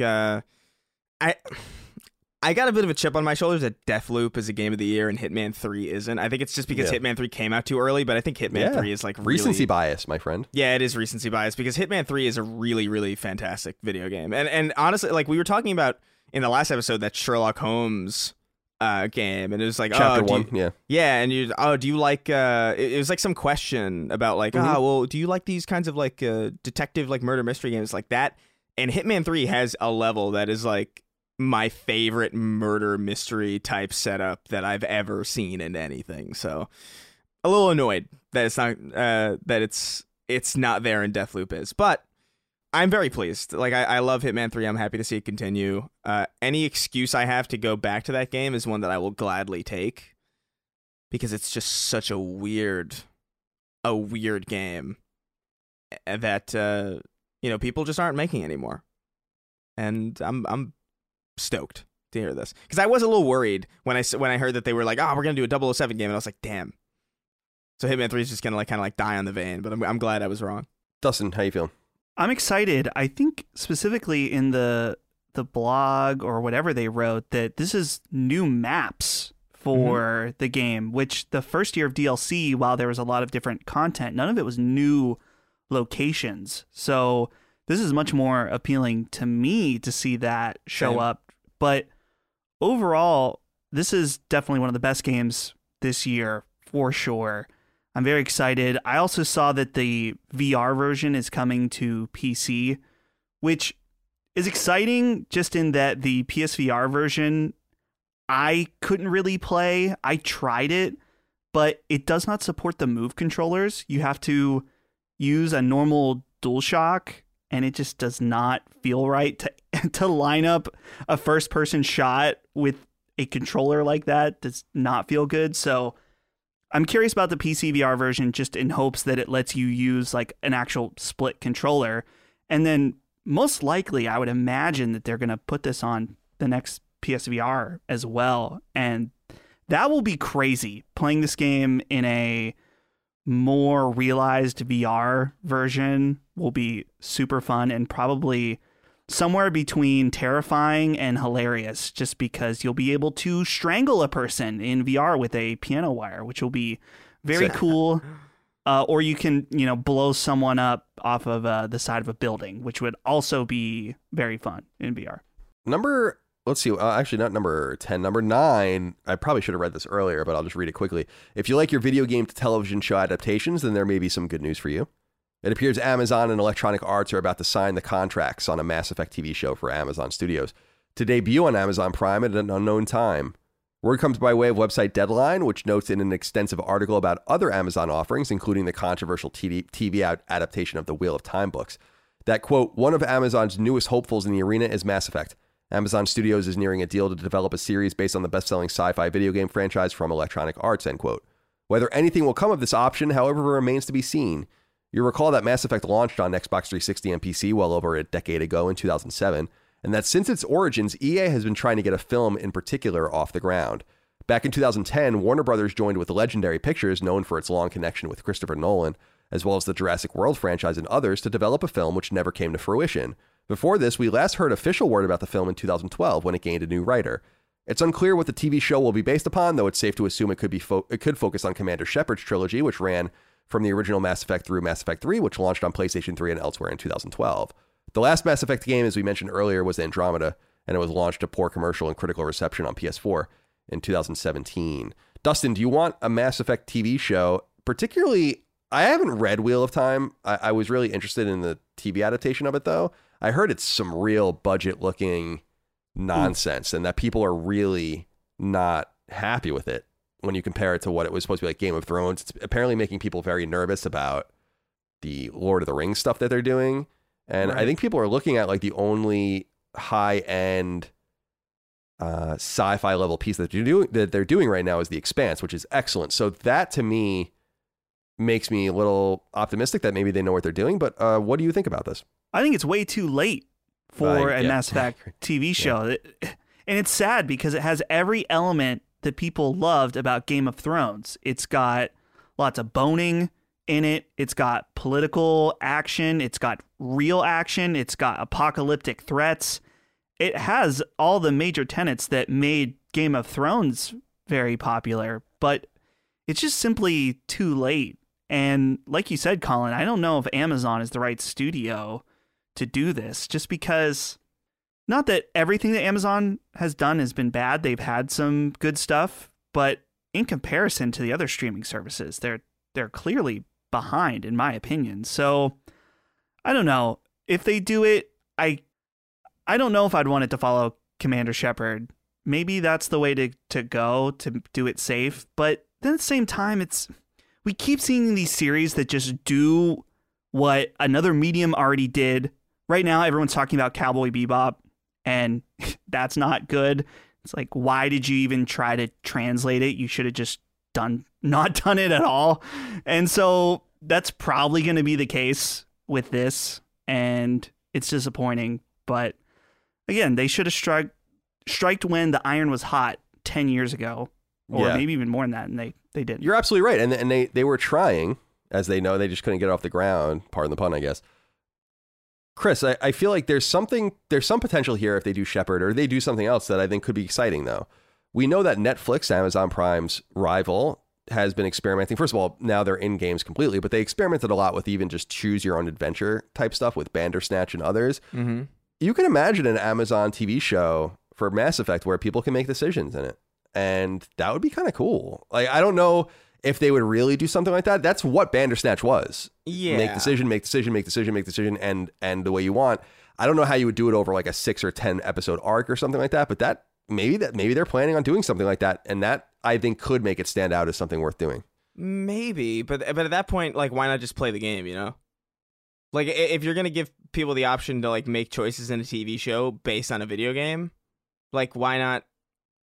I don't know. It seems a bit redundant to me. Like, Bandersnatch was interesting because it was allowing you to. And by the way, I don't even think Bandersnatch was particularly good or interesting. No, it's not good. It's not like, good. It was just an idea. It was a novel idea. It was like it was kind of like back in the day when YouTube had those annotations, and there were people making like choose your own kind of adventure videos. I remember those were kind of cool. It was like, oh, this is neat. Like a bunch of, because it was just like content creators doing like weird shit, and it was just like, oh, that's cool. It's like interesting. It's not Game of Thrones or like, you know, anything crazy, but it's like a neat, novel little idea. But I just questioned the redundancy of it because Bandersnatch was so interesting in concept because it was a TV show that was allowing you to make choices. But a TV show based on a game where you make choices that allows you to make choices, I can't imagine that being better than the game, especially when you're talking about Mass Effect, which is a pretty revered trilogy, and one that holds up pretty well, by the way. Like, I've been playing a little bit of the Legendary Edition. I've been playing through Mass Effect 1 a little bit, and I like it a lot. I think it still is very fun to play. So I just question what you would really do with it. I think the safest route to go would be just a TV show about the universe, like maybe like an anthology series, or like even something I would say something animated, because I think that is where video games really shine, is in animation. I think Castlevania is fantastic. I've been hearing really good things about Arcane as well, although I haven't seen it because I don't really know anything about League of Legends. But that is the medium that is very clearly where video games are meant to go if they're going to do transmedia stuff. Like, even as far back as like when they were doing like the Halo animated stuff, it was like, that was like way cooler than the live action garbage that they put out later. And I just feel like that's the proper way to go. And the best example of live action video game television we have is The Witcher, which I still feel like would have been a lot better if it was animated. So it's just like this weird kind of situation where I just feel like there's too much redundancy. I don't know why they're doing this. It's too late. Like way, way, way, way, way too late for this. It would be like if they made a BioShock movie, you know? And it'd be like, it's been, what, 15 years or something? Like, it's been a very, very long time. I don't know about it. Fair enough. I am of the mind that this will never come to fruition anyway. Yeah, yeah, me too. Number 11 is a wrap-up. We skipped number 10 earlier because we read it. Website Gematsu reports adventure game Ever Forward comes to PS4 and PS5 on December 7th. Crafting-centric game Witchwood, with a Y instead of an I, comes to PS4 and PS5 on December 9th. Old-school-inspired Asteroids Recharge comes to PS4 and PS5 on December 14th. Puzzle platformer Unbound Worlds Apart comes to PS4 and PS5 on February 9th, 2022. Compilation Pac-Man Museum Plus comes to PS4 only at an undetermined point in 2022, and Roguelite Gunfire Reborn comes to PS4 and PS5 at an unknown point in 2022. The website also reports adventure game Martha is Dead on PS4 and PS5 has been delayed and will now launch on February 24th, 2022, while so-called rhythm FPS Metal Hellsinger has also been delayed, coming to PS5 at an undetermined point in 2022. Its PlayStation 4 iteration has been canceled. Website Push Square reports FPS Terminator Resistance on PS5 is getting DLC called Annihilation Line on December 10th, and it won't be available to purchase for the PS4 version. The website also reports that FPS Serious Sam 4, once a Stadia exclusive launched in 2020, has been officially rated for launch on PS4 in the UK and on PS5 in Germany, though a release date is still unknown. Push Square reports action RPG The Missia comes to PlayStation 5 at an unknown point in 2022. And finally, Yacht Club Games has revealed Shovel Knight spin-off Pocket Dungeon comes to PlayStation 4 on December 13th. I can't wait to play that game. I actually emailed them to congratulate them on going gold today. They're publishing it, obviously. They're not developing it, but will be good to see Shovel Knight back in the mix as we wait for the next mainline game. And boys, as we always do at the end of Sacred Symbols, a PlayStation podcast, we end with 6 questions, comments, concerns, thoughts, and ideas from the audience on Patreon at patreon.com/laststandmedia. Please do support us over there. We couldn't do any of this without you. And we'll start with Edwin Castillo, who wrote in and said, hello, come boys. It's always mentioned whenever a console has the specific advertising rights for a certain game, whether it's Call of Duty currently with PlayStation or when Cyberpunk was aligned with Xbox. My question is this, does it really work? Are there a number of people out there who will assume that if the advertising has a console stinger at the end of the commercial that they can only get it from there? Has there been any data or research showing that when a manufacturer has the advertising rights for a game, the game tends to sell better on that platform? I wanted to read this one out, Edwin, because it's an interesting inquiry, and I think the evidence that it works is that they keep doing it. Yeah. Microsoft and Sony kept falling all over themselves trying to sign Call of Duty for many years. Xbox had them for a long time. Now PlayStation has them. And we were talking last week or 2 weeks ago about how what's going on with Activision complicates that relationship mightily, because I'm sure PlayStation is very happy to support the marketing for Call of Duty. And basically the way these deals typically work, for instance, Back 4 Blood had a lot of commercials for Game Pass, and there was no mention of PlayStation. Call of Duty has a lot of commercials for Vanguard, no mention of Xbox. The way this typically works is that in return for marketing the game, Activision, in the case of Call of Duty, will not pay for the marketing, will not have to pay for the marketing costs for this. Sony pays for the commercial, airs the commercial, and they're allowed to relate their console to it. And it works for both sides. It's typically the way the deal works. It's not always the way it works. But Dustin, have you ever been fooled into thinking a game has not been on a console that it actually was on? Because I imagine watching this stuff, trying to go into it blind. I watch football every Sunday, and there's plenty of gaming commercials. There really is no inclination that Back 4 Blood is on PlayStation at all in that commercial. There is no inclination that Call of Duty is on Xbox at all. Now, you might not know better, but you might not know better. And I feel like that is also part of the intent. Yeah, I've never been tricked in that I bought a game just because I'm obsessive and will look at like which platform it does better on, which hasn't been as much of a case from a technical aspect. That hasn't been as noticeable this generation so far, but I would imagine that it has a huge influence on it. And like you said, Colin, because they keep doing it, shows that I would imagine that it works in some way. I mean, and this isn't a diss at GameStop employees, but sometimes I've asked for a game for a game that was clearly a PlayStation game, and they'll ask me which platform. So sometimes even employees of what game do you stores, say when they ask you that? I'm nice. I'll just say PlayStation. Though that hasn't happened in years. It happened one time for me. You're not like idiot. Yeah. Actually, yeah. So I would imagine that many people see the ad and then just go to Target or GameStop, and maybe at the store they'll realize they'll get offered on multiple platforms or something, but I'm surely the pre-intent to go to a store and buy it on a platform has at least some influence, even if then later, they decide to get a different platform. But these deals are always interesting for sure. I'm curious always how much money is exchanged. Surely it depends on the game. Like Call of Duty is going to be way different than Back 4 Blood, but surely it's very lucrative. Tyler Kidder wrote into us and said, "What up, boys? Last week, Colin said that the games industry did great during the recession. You can also say games were great during the COVID lockdowns or were doing great, during COVID lockdowns and still are doing great. They're starting to adjust back down a little bit now. What do you think is the reason games do great when everything else seems to go bad? Would love to hear your thoughts. Chris, what do you think about this? I mean, to me, I think this is obvious, but I'm curious what your take is on this. I don't think there's any right or wrong answer per se, but to me, this has a lot to do with limited amounts of money, long use of a game, and escapism. And I don't know if it's any more complicated than that, but I'm curious what you think.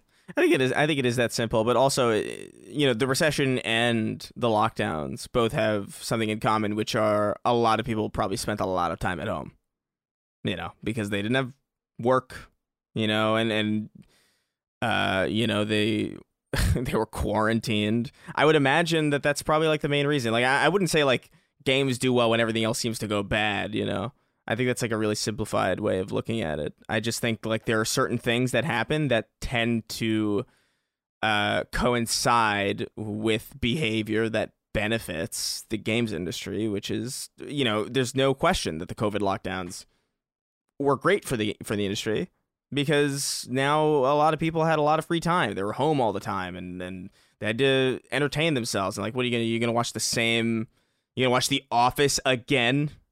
Like, what are you gonna do? Like, there's this whole medium that's available to you, and I think it led to a lot of people kind of exploring games that probably otherwise wouldn't have. And maybe I think now some people have probably like fallen off it, now that things have gotten a little bit more back to normal. I'm sure some people have stayed, but I'm sure a lot of people have left as well.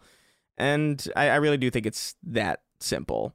I don't know if it's any more complicated than that. Yeah, I would agree with you. And I'll also just say that it's not only true for games, but rather I just think for all forms of what you might call vice or distraction. Yeah. You know who loves recessions? Liquor companies, casinos, and places, maybe not casinos, but gambling, certainly. If you do, more black and gray area gambling and all of that. Yeah. People need distractions. They get caught up and things readjust after a while, but it's really that straightforward, I think. Peter Grice wrote into us and said, "Hello, gentlemen. All this scalper talk has me doing the math and wondering, is it even worth it? Let's say you sell a unit on eBay for $750. After the 14% eBay PayPal cut, that's $645. Now, you have to ship it, and shipping prices are insane these days, so let's average that at $25 to $30 on your dime. Most states have a sales tax, so you're paying roughly $540 for the unit and clearing less than $100 profit. Maybe I've personally lost sight of the value of the dollar, but this seems like more of a hassle than it's worth. Thoughts? Love the show. I usually listen while I manage an Amazon warehouse on Long Island." Very good, Peter. Thank you for writing in. You know how to touch my heart. Now, Dustin, let's go back to you. This is something I've thought about. And I really do think that this is a matter of, I guess, like your financial situation, your financial stability, but also your tolerance for monotony and your sheer laziness as well. Yeah. Right. Well, I'm sorry. What happened? I was just saying, right. Yeah. You're right. Okay. And so with this particular console, he's saying like less than $100 profit. And I'm like, that's kind of true. In fact, your time is probably better spent going and working for 8 hours. You'll make more than $100, almost certainly. So is it worth it to do this, do you think, Dustin? I think his numbers are a bit off. I'm hopping between eBay and the notes. So he said, let's say you sell a unit on eBay for $750. Right now, that's a little low because right now all the sold listings I'm seeing, and I'm guessing these are going up because people are starting to feel a little panicky for Christmas. I'm seeing most of them at $800 to $850. Okay. And the other important thing is that not all of these are free shipping. In fact, about half of them or more, now I'm scrolling, definitely most of them, shipping is not included in that price. There's a $30 to $40, anywhere between what I'm seeing here is $20 and $50 an additional expense on top of that in order to just ship it. So I think that he's onto something in that in certain eras of this shortage, it definitely was much less lucrative. But in particular, right now, I'm guessing you'll probably clear anywhere between 100 and 300-ish. I'm not going to do the math on the fly, but it would be more than $100 for sure. Which Fair if enough. you've got a few of them, I mean, or Yeah, if you're a scalper using a bot and you have 12 of them sitting in your house and you sell all of those and you make $150 each, then it's a nice chunk of change. Yeah. I think $100 is a nice chunk of change too, but yeah, it's an interesting thing. Chris, we've never really considered this from the scalper's point of view. Do you think it's worth it from their perspective? Especially because I don't know that we see some of these pictures, or we did, especially when the console came out, of people with like 40 PS5s and somehow they got them all. But I don't think that people are getting this massive amount of consoles and flipping them en masse anymore. I just don't know how that would even be possible. So I just feel like this is kind of peripheral money making, which is fine, but it just does seem to be a lot of drama. Yeah, for no reason. I think you have to be a special kind of insane to even want to do this kind of thing in the first place. Like I don't know. Like I've like we were talking about earlier, like I have a very low tolerance for tedium.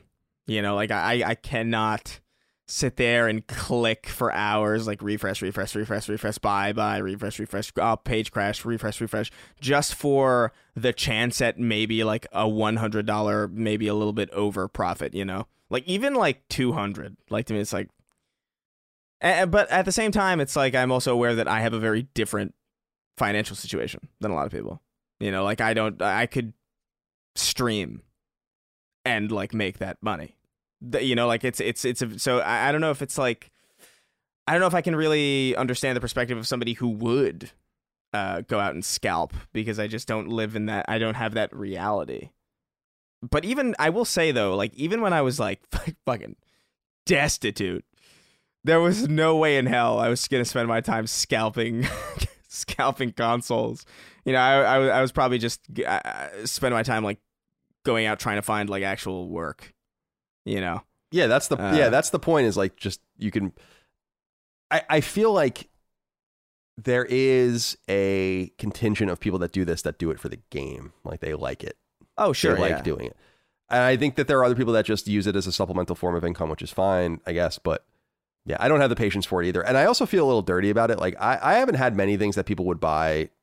I have some things that are not for sale that people would buy for a lot of money, but things like tickets and consoles and whatever. But I remember having these Dave Matthews tickets a few years ago, and I had to sell them because I couldn't go to the show in San Francisco. And I went on Craigslist, and these people found me, and they were really surprised that I wasn't like jacking the price up. And I'm like, I don't care. I just wanted my money back. So I think it's also about the way you kind of look at it yourself. And I wasn't really trying to like make a profit off of someone. I just wanted to go to a concert. Yeah. All right. Chris Murray wrote into us and said, "Oi, I'm currently in space technical training for the United States Space Force, and happy to have Sacred Symbols keeping me up to date with all things PlayStation during my busy schedule. That being said, sticking to the theme, what space-based game is your favorite and why? Mine would have to be Knights of the Old Republic. Oh, speaking of BioWare, just capturing not only what came before the original trilogy as we know it, but expanding what the rest of the universe was really helped build out the Star Wars world as I knew it, while still keeping true to the form with a great soundtrack. Eagerly awaiting the remake. Cheers, gents. We all are. It's coming to PlayStation 5, as we know." This is an easy answer for me, Dustin. I would say Dead Space is my answer. I would give a special shout out. I'd have to think of other games, because I'm sure I'm not thinking of everything, but I do have to give a special shout out to Tacoma, which I think is a very underrated adventure game, like a walking simulator from Fulbright, the guys that did Gone Home, their game after Gone Home, that takes place in a space station. And I really like that game a lot. I feel like a lot of people don't talk about that game. I don't quite know why. So I want to give that game a little tip of my cap too, but I would have to say Dead Space. What answer would it be for you? I feel like Chris and I are going to have the same type of answers, because instantly I think of Destiny 2, going to the different planets, but maybe Halo would be the answer for Chris. Yeah, that's the other one I was going to bring up, of course, is Halo. I'm not even going to answer the question because it's obvious. You know what I mean? Like yeah, you know who I am. I always, space is cool. I like games that do the space stuff. I guess the question is, I was trying to think of a good way to say that do the space stuff. That like Destiny is cool. It feels like a space game. You have a ship, but I always associate like I want to fly around in a ship, and I've always been disappointed in Destiny in that you can't fly to each planet, which it totally is unnecessary. But I've always thought like, man, I want to get in a ship and fly around like No Man's Sky or something. Yeah, that's also another great space game. I always thought, even with early Destiny, I was like, man, it would be so cool if they took the tech from No Man's Sky and just like the flying to different planets and landing, right, and made it so like when you landed, you were playing Destiny. Like that game would be awesome, I think. Right. And we don't have it, and we probably never will, but those games, if those games were to be like married together, that would be like a really special thing, I think. Right. The reason for my momentary just complete brain fart about space games doing space stuff is that I was thinking of games that are very legitimate space games, like Elite Dangerous, Star Citizen, EVE Online, stuff like that. Those are space games that do space stuff. Halo is a game that takes place on a ring in space, but I don't know, is that considered a space game? Or you know I what feel I mean? like I don't know what he means by space game. I guess like when I hear space game, I kind of think sci-fi. Like I think Mass Effect Sure. is certainly a space game. You know, Dead Space doesn't. I mean, it takes place on a ship. You know, but so it's not technically. It's in. Okay, I just realized you could really break this down. It's like Grand Theft Auto was a space game because Earth is in space, but but so you could get really like granular and real facetious with that. But I don't know. I always just look at it as like a setting, like as in not a terrestrial setting. Because my original answer was in my mind was like, oh, Resistance, but you're fighting aliens, but they're on Earth, so that's not a space game. It's a sci-fi game. Yeah. It's not. You never go. I mean, that was their intention, was to one day show you the Chimeran home planet, but they never got a chance to do so. Yeah. So I would say Halo is mine. Like you go to space. Obviously, you go to space pretty regularly, from what I can recall. So You're doing space stuff. yeah, doing that space stuff. doing space stuff. That space stuff that's just so cool. Yeah. Timothy Martin wrote in and said, hey guys, let's talk about Battlefield 2042. As a longtime diehard fan of the series, in my opinion, this iteration's release has been absolutely terrible. The list of features in previous Battlefields removed from 2042 is long and bugs are rampant. It is currently one of the worst reviewed games on Steam of all time. What can DICE do to bounce back at this critical point to avoid a Cyberpunk repeat? Or is it too late? Got a little burp coming there. I will note that it is fair to say that Steam 2042 is both one of the worst reviewed games and also had a massive concurrent player base. So unclear how it's really panning out. But Dustin, I wanted to throw this one to you too first, because I'm not really quite understanding. I know you guys will have more insight to this than I do, which is why I wanted to bring this up. What's happening with this game, this Battlefield 2042? To my understanding, it is buggy. The stuff I've seen is not on the level of a Cyberpunk, but I feel like the biggest problem, and maybe Chris, you know more than I do even, is just that it's lacking in features and gameplay options. And that's the biggest problem, is that people are enjoying the moment-to-moment gameplay, even with the bugs, but there's just simply not enough to the package that they were told that it would be multiplayer only, and they needed to spend all those resources on multiplayer only, make it this full-fledged feature set, and now it's simply not.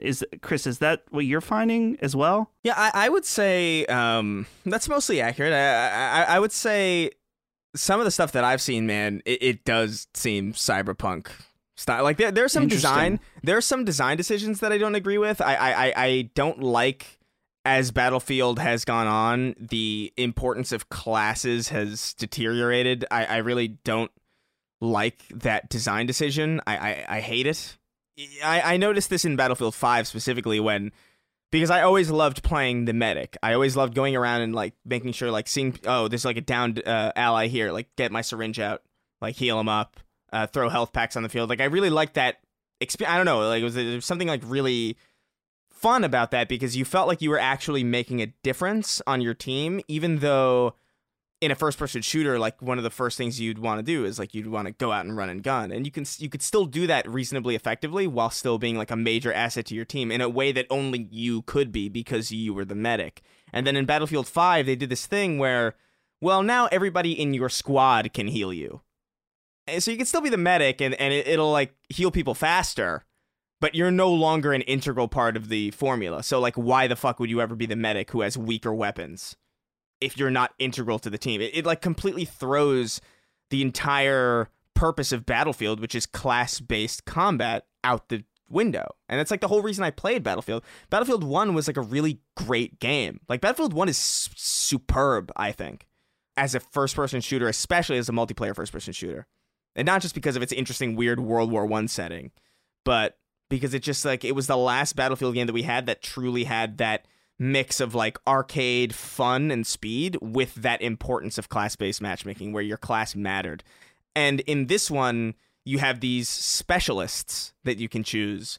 And yeah, you could be the medic specialist, but you could also just pick whatever the hell gun you want and whatever the hell abilities you want and whatever the hell, it just defeats the purpose of this. Everybody's just running off and doing their own thing now. It's not a class-based game or a team-based game like it used to be. So that bothers me from a design perspective, from what little I played. I played like a preview event for like a couple rounds. So like I don't have that much experience with it, but that was something that stuck out to me. But some of the stuff I've seen, man, I know it can be a little misleading when you see video games compiling bugs, because what you're seeing is, you know, maybe the 2% of the time for each individual player taking up 100% of a video. So it could be misleading in that way, and I totally understand that. But some of the stuff I've seen, man, like there's a donkey video out right now. Yeah, I saw that. And it's wild. Like just textures not only people falling through the earth, like people driving boats up buildings, and it's just like it's so broken. And I don't think I necessarily would have even noticed had I not been spending some time with its direct competition in Halo Infinite and even in Call of Duty Vanguard, which, like, Call of Duty Vanguard's not fantastic, but it's definitely not broken in this way. And Halo Infinite has, like, a lot of progression problems and a lot of, like, customization issues. But, like, both of those games function, by and large, way, way, way, way more reliably than Battlefield 2042. To the point where if you look up clips of these games online, chances are what you're going to see of Call of Duty is like, you're going to see the same game you've always seen, but like maybe people have like people talking about it, you know, like, this is okay. This is great, whatever. What you're going to see with Halo is a bunch of crazy plays that people are doing, like people being like really excited about it. And what you're going to see with Battlefield is all of these game breaking moments and just this overwhelming consensus that this needed more time. And if they had just delayed it, you probably would have gotten a Battlefield game that, while not to my tastes in the sense that it's abandoning all these class systems, would have at least been functional for the majority of players. But as of right now, it's a very unstable mess. Very disappointing, because I was looking forward to it. It looked really cool. And I guess it goes to show you that, like, I mean, you can't buy into the hype. You know, you really gotta wait for these things to hit the mainstream, and I'm thankful that I got the chance to at least play these things beforehand, so I knew and I could make an informed decision on what to go for. But not everybody got the chance to play Battlefield. Battlefield was a closed environment, and even when it was an open environment, it was a very restricted open environment. So very weird. But yeah, we'll see if they can remedy this. At EA and DICE, I think that they will, but I think it'll take time. And to the point. By the point I have no doubt that they'll fix it, but will it matter is the bigger question. It's just too much competition. First impressions are everything, man. You can't fuck around in this. I don't know why these publishers don't understand you cannot fuck around anymore with this. You just can't. There's too much competition. If you don't get a person, it's like what we were talking about, the eFootball. Like you could have done it. Everyone was interested. You had them captive, and you messed it up. Yeah.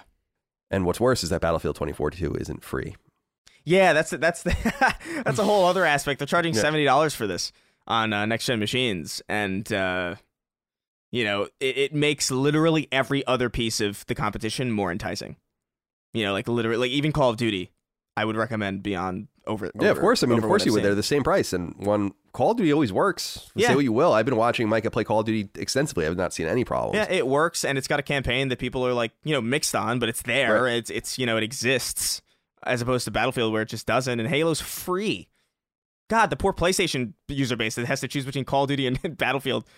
I feel so sad because like the best shooter this year is objectively just not on their platform, and that really sucks. The key team member that was responsible for this year's Call of Duty, of course, was 1-800-ALL-COCK. Yeah, that's right. John Apocalypse has the final inquiry for us. He says, "Hello, Covenant, Colin, Carbine, Chris, and DMR Dustin. Recently, an employee at 343 named Laura Taylor said on Twitter that her name was not featured in the credits of Halo Infinite, despite doing over 300 sound effects for the game. So my question is, why are credit omissions so common in video games?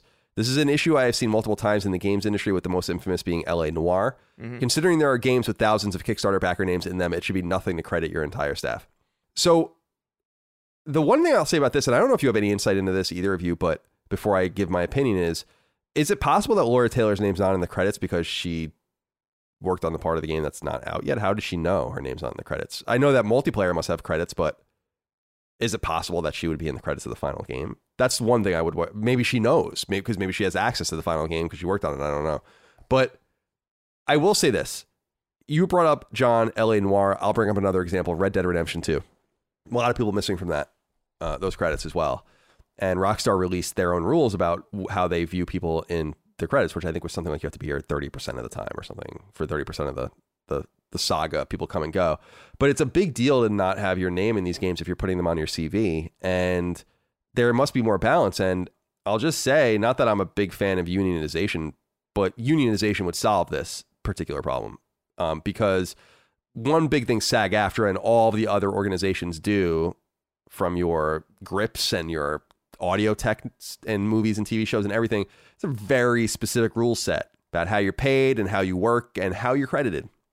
And I think that this problem would be ameliorated with some sort of compact. And it's funny, John, that you used the word covenant with me. I know that's a Halo reference, but there should be some sort of covenant between all publishers, or at least as many as possible, saying like, this is how we credit people. This is how we, because there is even a specialized way in film, I know for a fact, and music too, people are called very specific things. But if you go in Moby Games, as I mentioned earlier, sometimes it's directed by, director, directed, co-director or whatever. There's not even a common way. Like even in the way I've been credited, sometimes I've been credited as written by or writer or whatever. So we don't even know. I wanted to end with that. I don't know if you guys have, Dustin, do you have anything you want to say about this? So I quickly searched and found this tweet, and John had a little bit of some misinformation here. Laura Taylor is not a 343 employee. She says the omission wasn't intentional. It's just an oversight by my client, not Microsoft. So please don't yell at them. Becky and the 343 audio team are badass. So she's a contractor that was hired to make sounds for Halo Infinite. Now, this still brings up an entire conversation of, should people that are contract workers be credited in things that they are hired on for? When I worked, if that's in your contract. Right. Like there's award-winning projects that I was a part of that I'm not credited. They're not big, but there's plenty of stuff when I was working in production that I've not been credited for because we were hired as, a production house to do stuff for that. And so it's still a problem. And I agree with everything you said, Colin, that this does happen for actual employees or people that have left the company. And I don't think that's appropriate. But I just wanted to make sure it was clear that the situation with Laura Taylor seems to be a bit different since she was hired as a contractor. Also, it says that her name has been added to the Halo Waypoint credits, but it can't and won't be added to the game itself, at least according to her. No, that might be. It's interesting. Thank you for that extra information, John. Yep. But I think it brings in some extra texture in the sense that should contractors be credited? And the answer is just whatever the agreement might be. We've talked over and over again. There are studios in this industry that have worked on massive games, and you have no idea who they are. No idea. It's not even important. They don't care. There are studios that exist simply to make other studios look good. That is why they exist. Not all of them. But some studios come in and say, like, we'll do the assets, we'll do this, we'll do that. And we don't have to get credit for it. We don't want credit for it. A lot of that stuff is foreign. And then there are other games that are built by lots of different teams, or at least worked on by lots of different teams in which everyone is credited. And that's the way I would do it, personally, if I were. I have no problem putting people in the credits. I think that that's a cool thing. I remember seeing my name in a video game credit for the first time, just in the thank you. And I was like, that's so cool. Yeah. And it's literally the least you could do. Right. I agree. It's so easy to add a name to credits that it's not even. I almost find it insulting. You can patch it. It's not a big deal. You can patch it. Yeah, I almost find it insulting that it's treated as something that is like this thing that's like, oh, you need to be here for like a certain percentage of the time. It's like, no, in my opinion, if you make an impact on a game, then you like in a proper production capacity or anything. If you are a contractor or if you are a freelancer or whatever, I think you should be credited. Like, that's just my opinion. Like, will that mean really bloated, super long credits? Yeah, probably in all likelihood. But like, I don't. Is that are you watching the just credits? Skip them. Yeah, like nobody watches the fucking credits. Nobody does that. And even the people who sit through the credits for like Marvel movies, they're usually just talking about the movie, like waiting for the scene. Like it's just a matter of just like respecting the people who have come on your team to help you, and just sort of like so they can have that feeling of just like knowing that they contributed to something and that their work was acknowledged. And I don't know. That would be my basic way of going about it. And I get it's not nuanced and there's like all these rules, but I say like, fuck the rules. If you contributed to the game, you contributed to the game and you should be credited. Yeah, I thought the first time I ever saw my name in the credits for a game was in Guacamelee. And I was in special thanks for that. And I asked why, and they were like, you were and I've said this story on the show before, so I don't mean to be redundant, but they were like, you're the one who convinced us to move the game off the sticks and bring it to the D-pad. And I was like, that's really thoughtful. Thank you. Yeah, I thought that was really cool. Like, I just made one little decision for them that ended up being pretty important, and they thought it was important enough that they credited me for it. And I just thought that was classy, and we do that for our games on the Lily Mo, like people that, Dustin, I think you're in the credits of Herboxia too, right? Chris, you're obviously in them. I had like 2 suggestions. Right, but you also play tested the game, and like we it's like, and for most of our people, that's going to be a pretty cool thing to see their name in the credits. Like, even though our game sold 15,000 copies or whatever, like it's out there. So yeah, John, thank you for writing in, even though your information was completely incomplete, and you're in jail now for a little while. Yeah, sorry about that. Chris, do you? It's over now. That's all we have for Sacred Symbols. Do you have any closing comments? I don't know, man. I'm feeling kind of okay. Which you should just push through and see if you can go. That way you sleep a normal time. Yeah, I think that's what I'm going to try and do. I'm going to maybe like try and like stream for like a couple hours, and then maybe go to sleep at like 9 or something. Like some like crazy early hour, so I can get up early the next day and like be on like a normal schedule. I've been meaning to try and get myself on a normal schedule for a while, but it's I don't know. My mind races at night, man. Oh, mine too. That's why I have to knock myself out with pharmaceuticals. Dustin, closing comments.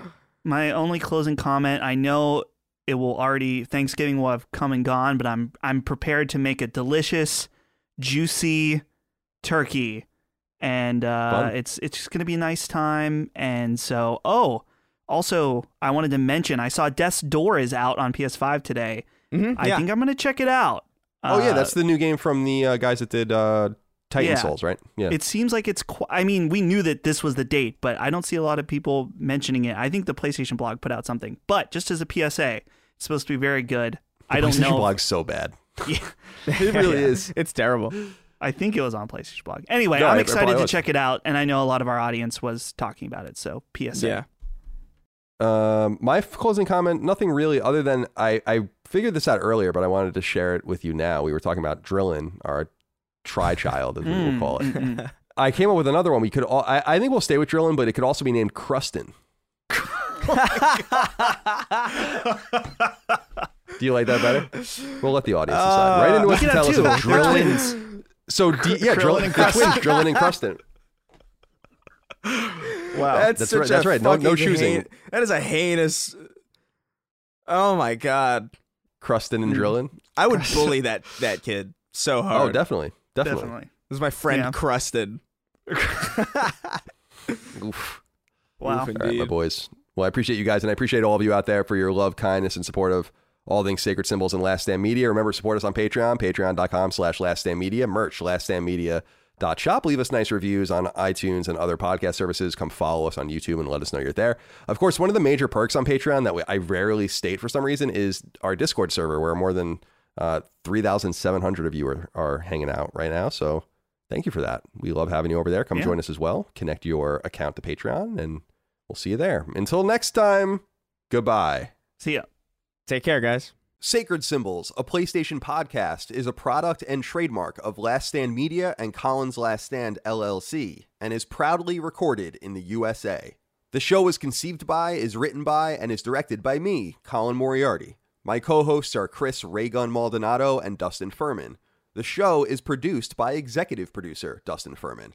It's edited by associate producer Ben Smith. All of Last Stand's theme music is by my best friend, Ramon Narvaez. As you know, all of Last Stand's shows, including Sacred Symbols, are fan-funded on Patreon at patreon.com/laststandmedia. The following names are at the producer level on Patreon, our highest tier, and we're grateful for your thoughtful and kind contributions to our independent endeavor. Thank you.